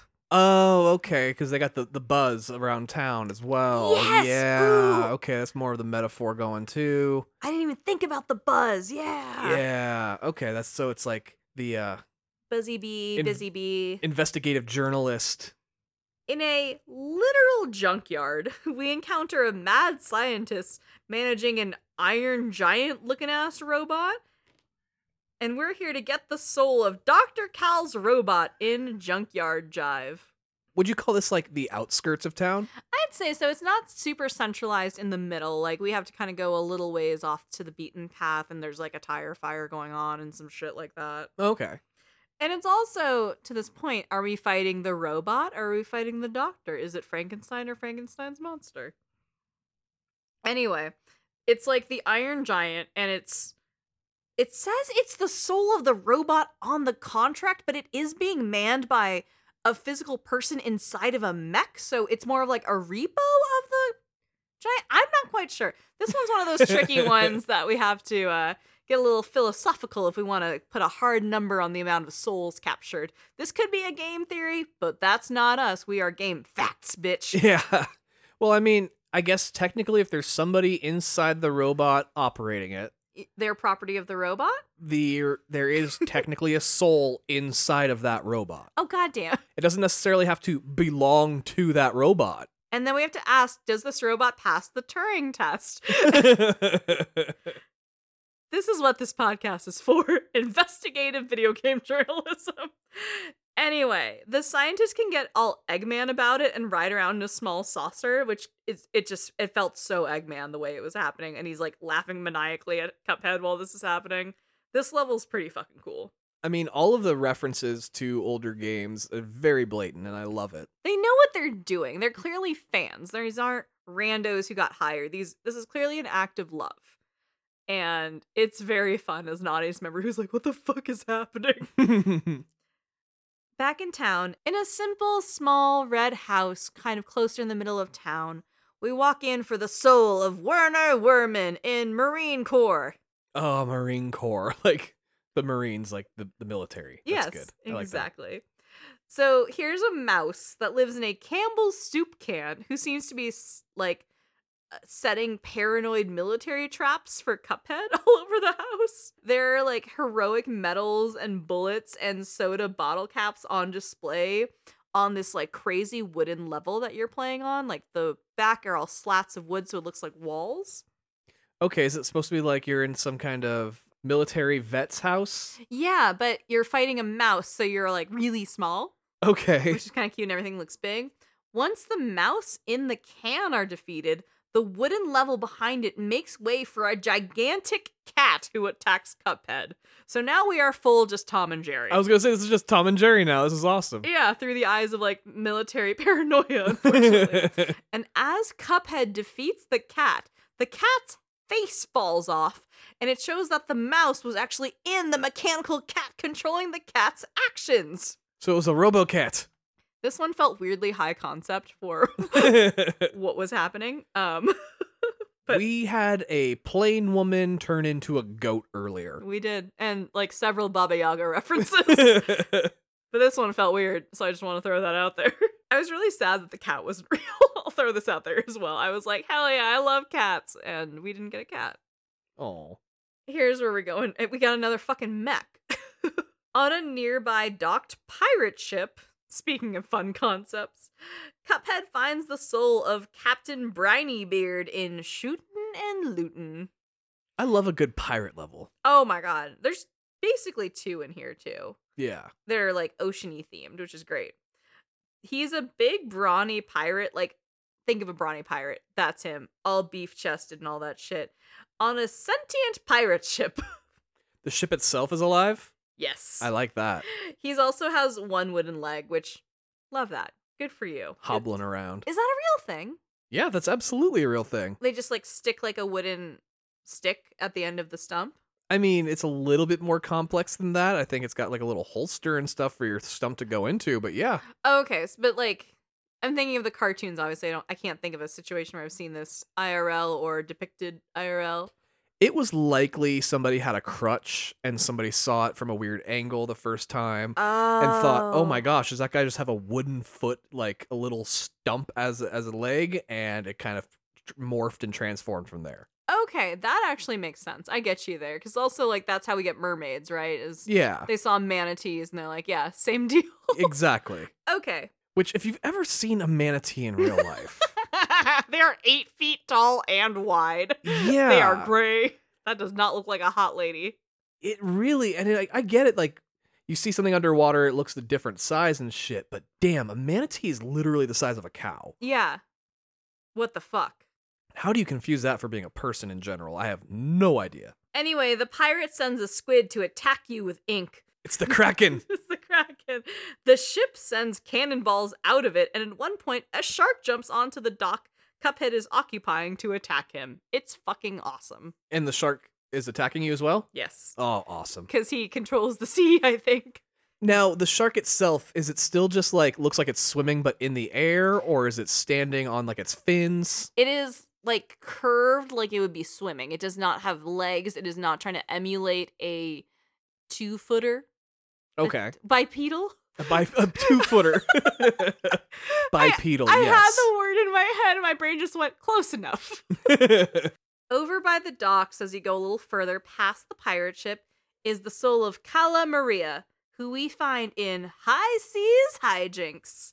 Now, Oh, is this the second one that's more about the ocean that you were saying? yes, now she's a mermaid, and she has an octopus head. And she just picks up a big fish and squeezes it to attack you, and it shoots out fireballs at you while you ride an airplane. Now, in what way is she a mermaid if she has an octopus head? Okay, so instead of hair, she has an octopus head. Maybe that's more clear. So Like tentacles for hair? like kind of a Medusa moment. Yeah, but there's also Okay. like the bulbous head of the octopus, which kind of looks like a bun. Oh, weird. She's fucking cool as shit, to be real.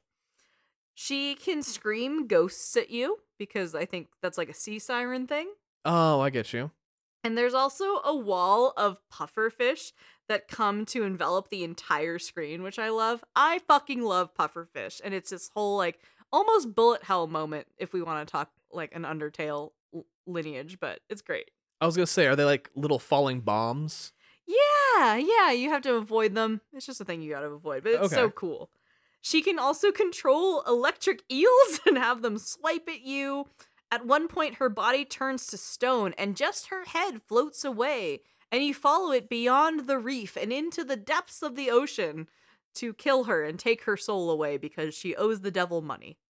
See, you followed the head, right? Yes. Not the body? Correct. So the head is where the soul is contained, right? Oh, yeah, you're right. Okay, so the soul is hard confirmed to be in the brain.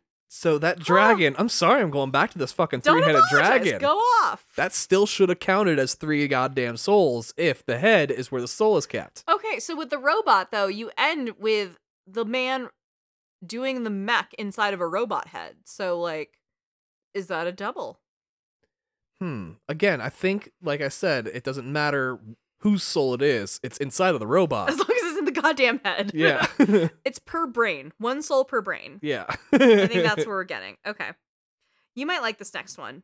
We come upon a theater, and we find the soul of Sally's stage play in Dramatic Fanatic. I mean, you put anybody on a stage play, I'm going to be much more interested. Sally's stage play is like a rubbery armed skinny blonde who has a parasol umbrella, and she pops around a stage to beat you with it. It appears we're interrupting a love scene as we look up and the stage is set for a chapel. There's a man in a tuxedo and like a guy kind of looking like a priest moment up there. Like, was she about to get married? What's happening in this show? She's about to marry her beau, see?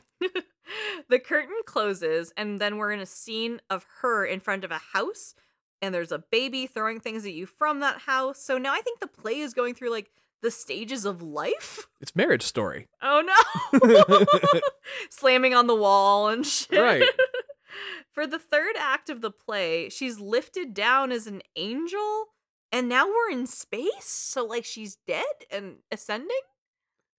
Oh, so we went through her whole life. I'm so sorry. Which is also weird because this is a stage play and we know that the devil exists and he does shit with souls. So like this is a fictional story of what might happen in the afterlife despite this world having hard evidence of what happens in the afterlife. I'm not going to think about it too much. And then of course there's a finale where we see the audience cheering. It's very Mystery Science 3000 where there's like a line of shadows of audience being like, hell yeah. Just silhouetted heads. Yeah, and Sally is suspended from the top catwalk as an angel. And you have to shoot at her, just ruining her fucking opening night or whatever. It's wild. And of course, our girl, Legendary Chalice, she's up here in another mausoleum. And you think by now she'd stop fucking around with ghosts. You would hope. But no. She keeps fucking around with ghosts. She's trying to find some magic. She keeps fucking around with ghosts. All right. Our last soul to capture in Inkwell Isle 3, before we can move on, is on some train tracks. We come upon a train stopped in the road and encounter the Phantom Express, something that might ruin your theory, because this is a literal haunted train in Railroad Wrath. A haunted train? I mean, I've seen haunted trains in video games before. Have you seen them with a brain? Yeah, absolutely. Wait, what? Yeah, Final Fantasy VI. There's a great moment with the Phantom train. I haven't played this, so I don't know if you're fucking with me or not, and I would like you to please confirm. You always ask if I'm fucking with you. I am never fucking with you. Sometimes you might be. You're just hoping one of these times I am. Your ass just said, oh yeah, I can think of another big video game with a sentient train you have to fight. Like, that's not fucking crazy. Are you serious? Railroad Wrath is also such a good fucking, like, last mission title. It's so good. This one is hard as fuck. It's literally a ghost train. And sometimes there's a skeleton that attacks you from the train with the occasional, like, flying jack-o'-lantern sending down projectiles. Also, the train is, like, very angry to have lost everything at the casino because he is, like, pissed. You're getting faces. He's spitting lightning bolts out at you. It's a whole fucking thing. See, I have questions about all of these debtors that we have, too, because Yeah. you assume with the devil, if he has your soul already, you're not a great person. Probably. Yeah, like King Dice, totally owned by the devil. Not a good dude. And all these people who are losing their souls to the devil now, Yeah. that would imply they were good people. Does it? I mean, at some point, I guess they are indebted. They all went and they gambled and they lost. Yeah. I mean, yeah, I'm just certainly, to your point, they have the potential for being good. Like, they probably have families and people who love them and people who invested in their success and livelihood. And now they're just angry that some asshole cup is out here being like, hey, you owe the devil a soul. And they're like, what the fuck? I ran away to not deal with that. And you're like, nah, I'm a cup. And the railroad wreath or whatever the fuck it's called, like, sounds like it has a job to do.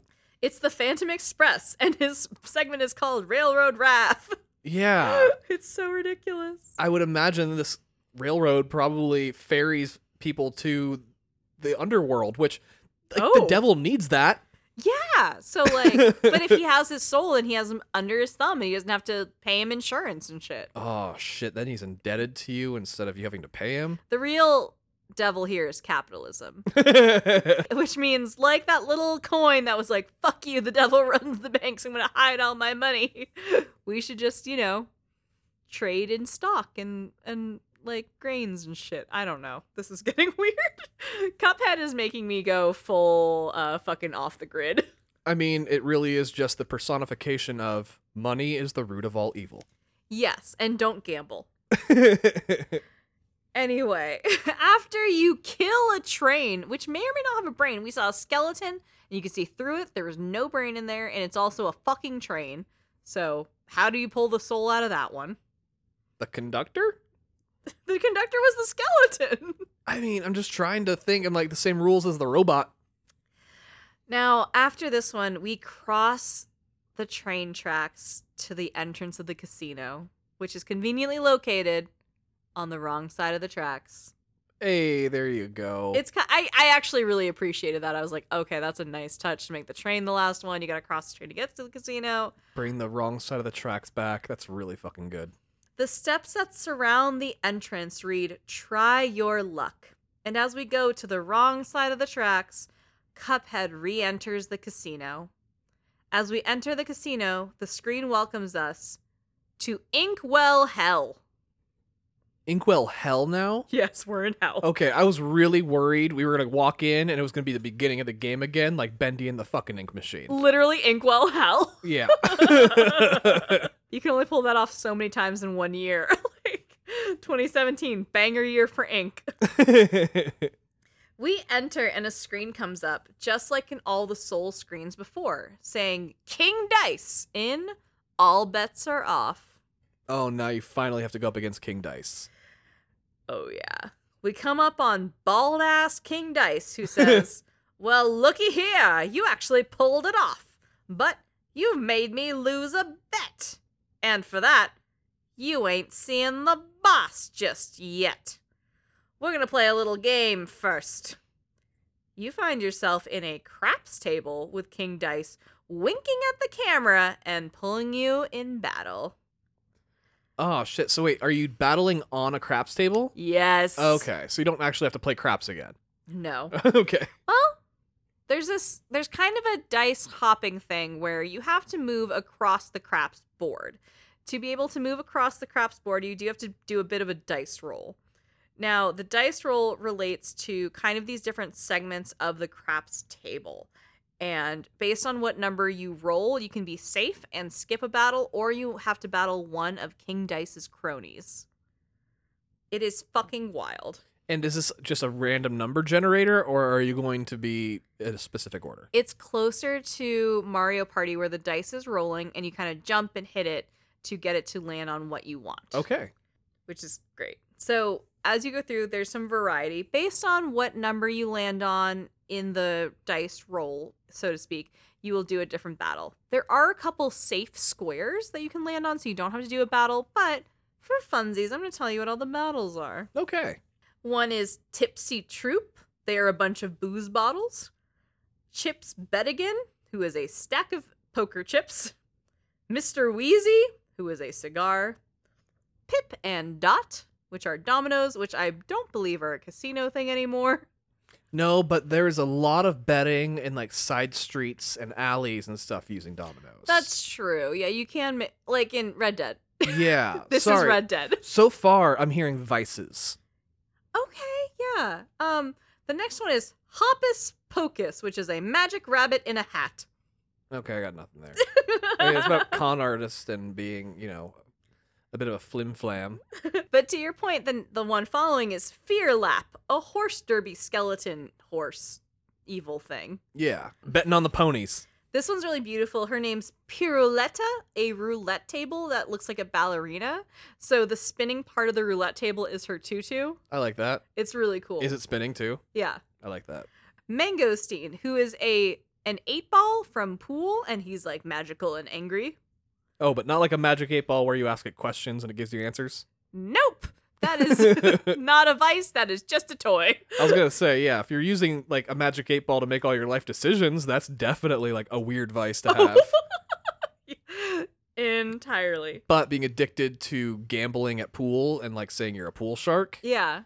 okay, we're back on track. Like Uncle Phil yeah. in in one of the best episodes of Fresh Prince of Bel-Air. That's true.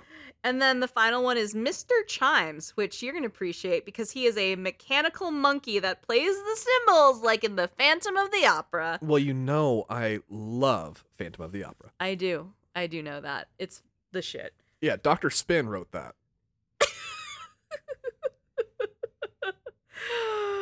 Please don't make me angry all over again about Andrew Lloyd Webber's secret DJ name.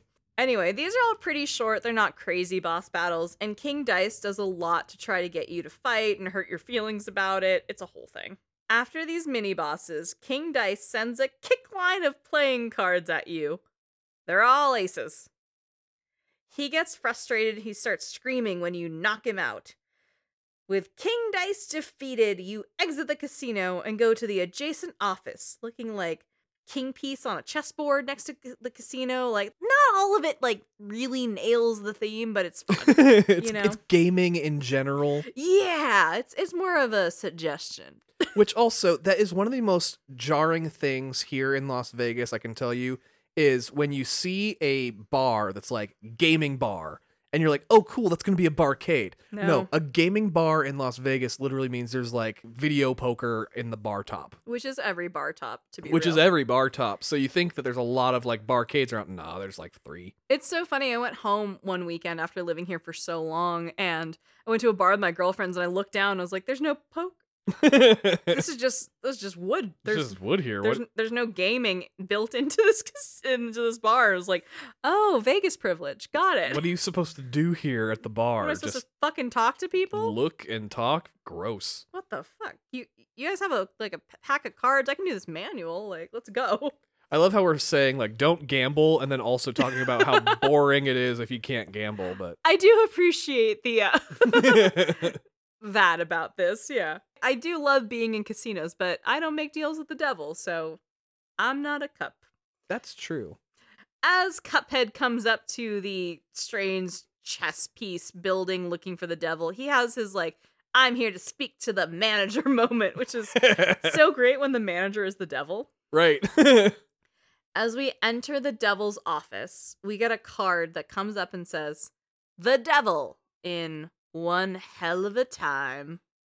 These titles are fantastic. I gotta give it credit. Telltale writers. Yeah. Fucking killing it. The devil sits on a huge throne and says, well, look how far you've come.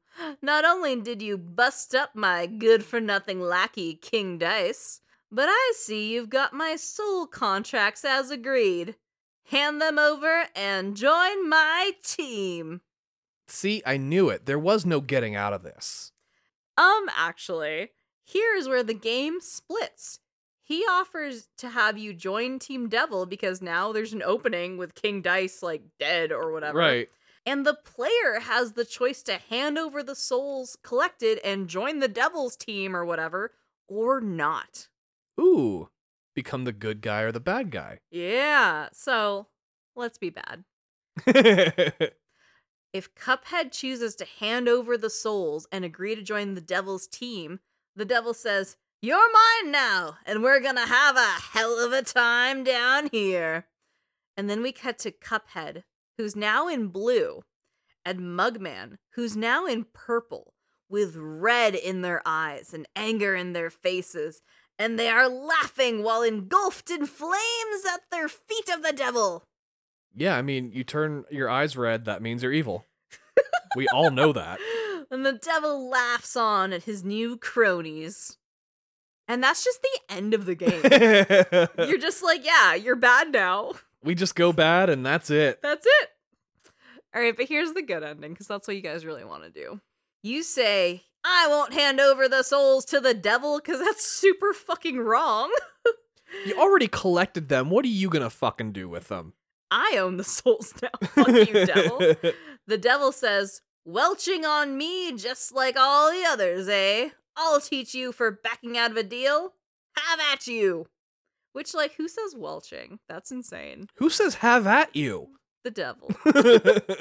He screams and flames come up all around him. Iconic. The devil sits on his throne with a trident, because he's Poseidon now, and becomes more of a big black goat while he attacks you. So not only is he like a cheesy devil, and then he just turns into a goat, so now he's like pagan devil? I was gonna say he's like Baphomet coming out. Yeah, it's like the witch for some reason. I'm gonna be all the devils. Yeah, just generic devils. Small purple devils come out and try to chase you through the screen. There are volcanoes going off in the background, and sometimes the devil just shoots his big goat head up, and a long neck turns into a dragon to chase you across the screen. I mean, it is the devil. He's got some power. He does some yoga, man. He be doing some shit. You fight down to actual hell, like Christian cheeseball hell. Like... where Cuphead has to bounce between falling rock platforms and the devil just like looking on grinning. There's like literally just like walls of fire. There are flaming poker chips, which feels appropriate, falling down from the sky through hell as you're descending. The devil looks disappointed that Cuphead's not dead and begins to wail. He's literally sobbing as flaming poker chips fall, and eventually he's knocked out, and the devil, the lord of the underworld, is defeated by a cup. By a cup. By a little cup man. Little cup man. Now, was the devil crying fire? Yes. I love it. I was picturing like little lava balls flying out of his eyes. You fully nailed it. Okay, good. From here, we return to the book format from the beginning, and we see Cuphead and Mugman laughing as the devil sits in his throne, covered in bandages, missing one of his horns, and holding up a red flag. But he lived? Yeah, he's not gonna die. We let the devil live? Yeah, he just kicked the shit out of him. Made him cry uncle? Just jumped him. And then we're like, fuck you. We're good. Is Cuphead God? I think he's Jesus. Okay. Because he's sacrificing himself and his well-being for your souls. Okay. And then like the cranky teapot, that was probably God then? Elder Kettle. Elder Kettle. Maybe that's Joseph, because like it's not his dad, but it could be like his adopted father figure. Okay. We're looking too far into that part, I think. We're fully spinning out of control on Cuphead. Are you surprised? Have you been listening for the last 2 hours? This shit is fucking weird. I was so excited for this that I got really intimidated as I started looking into it, because I was like, how am I going to explain this to Tom? So I had to preface this by being like, you got to roll with me on this, okay? And he was like, oh, okay. And I was like, halfway through, I'm like, yeah, and then the fucking pirate starts shooting pufferfish at you, and you're like, yeah, that's what's up. Like, in the Kingdom Hearts episode, I was worried about describing Sora's dream sequences, because those are fucking strange as hell.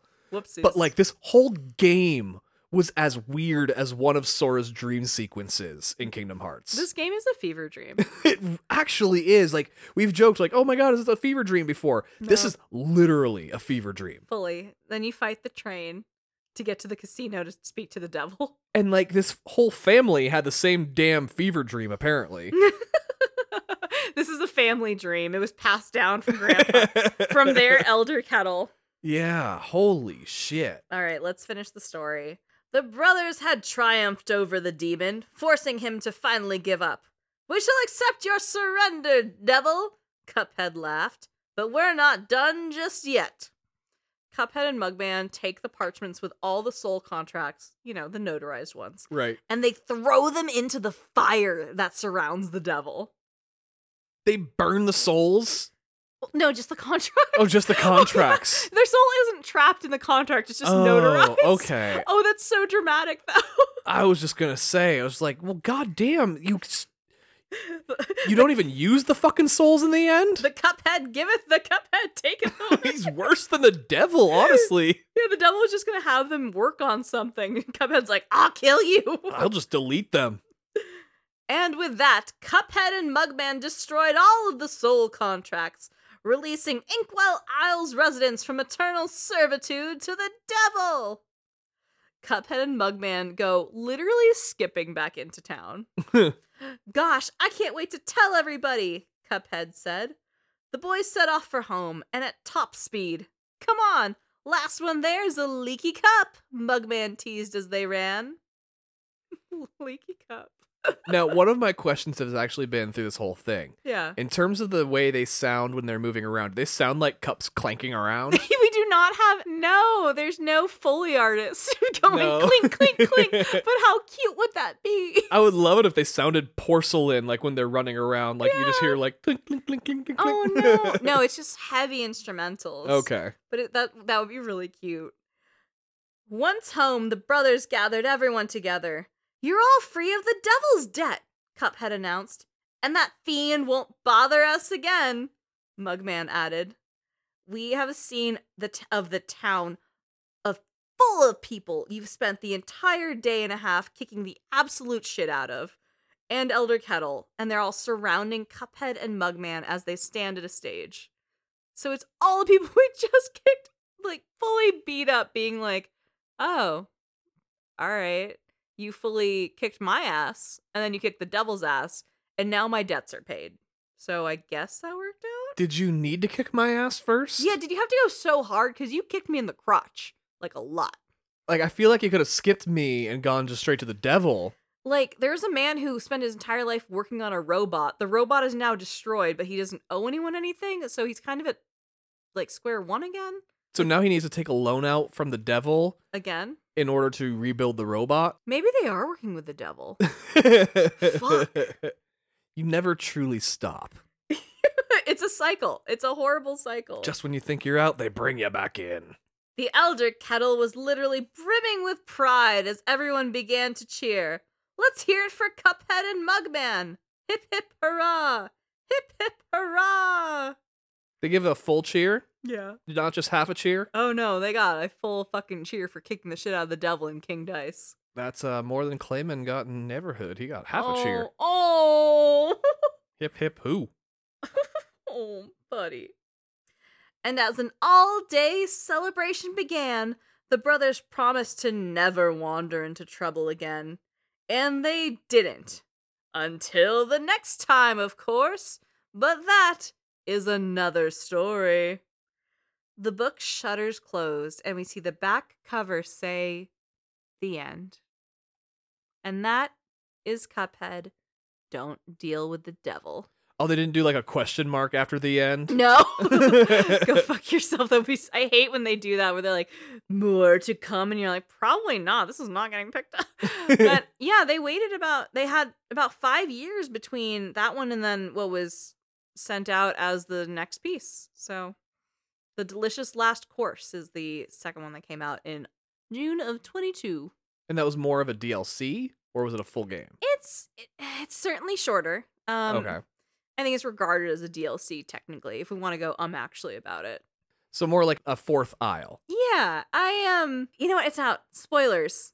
It has to do with the legendary chalice. Oh. She's gotten herself into some trouble, but She's fucking with the genies. fucking with the. Oh my god! Yeah, we almost killed a genie and destroyed his pyramid and took away his entire home, leaving him unhoused, and then kicked the shit out of the devil. So now he's just like, what do I do? The only thing I was good at was gambling.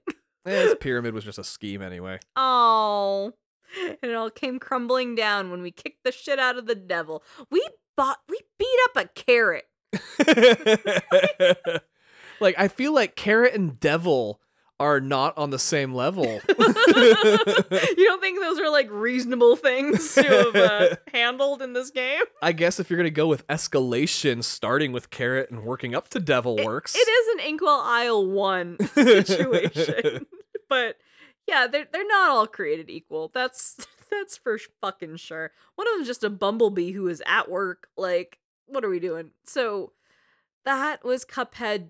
Jesus Cuphead. Yeah, he I think he kicked someone's ass for your sins or something, or he took your sins on, and the devil was involved. I don't. There's something there. I'm not well enough versed in the storytelling to be He killed for our sins. He did kill for our sins.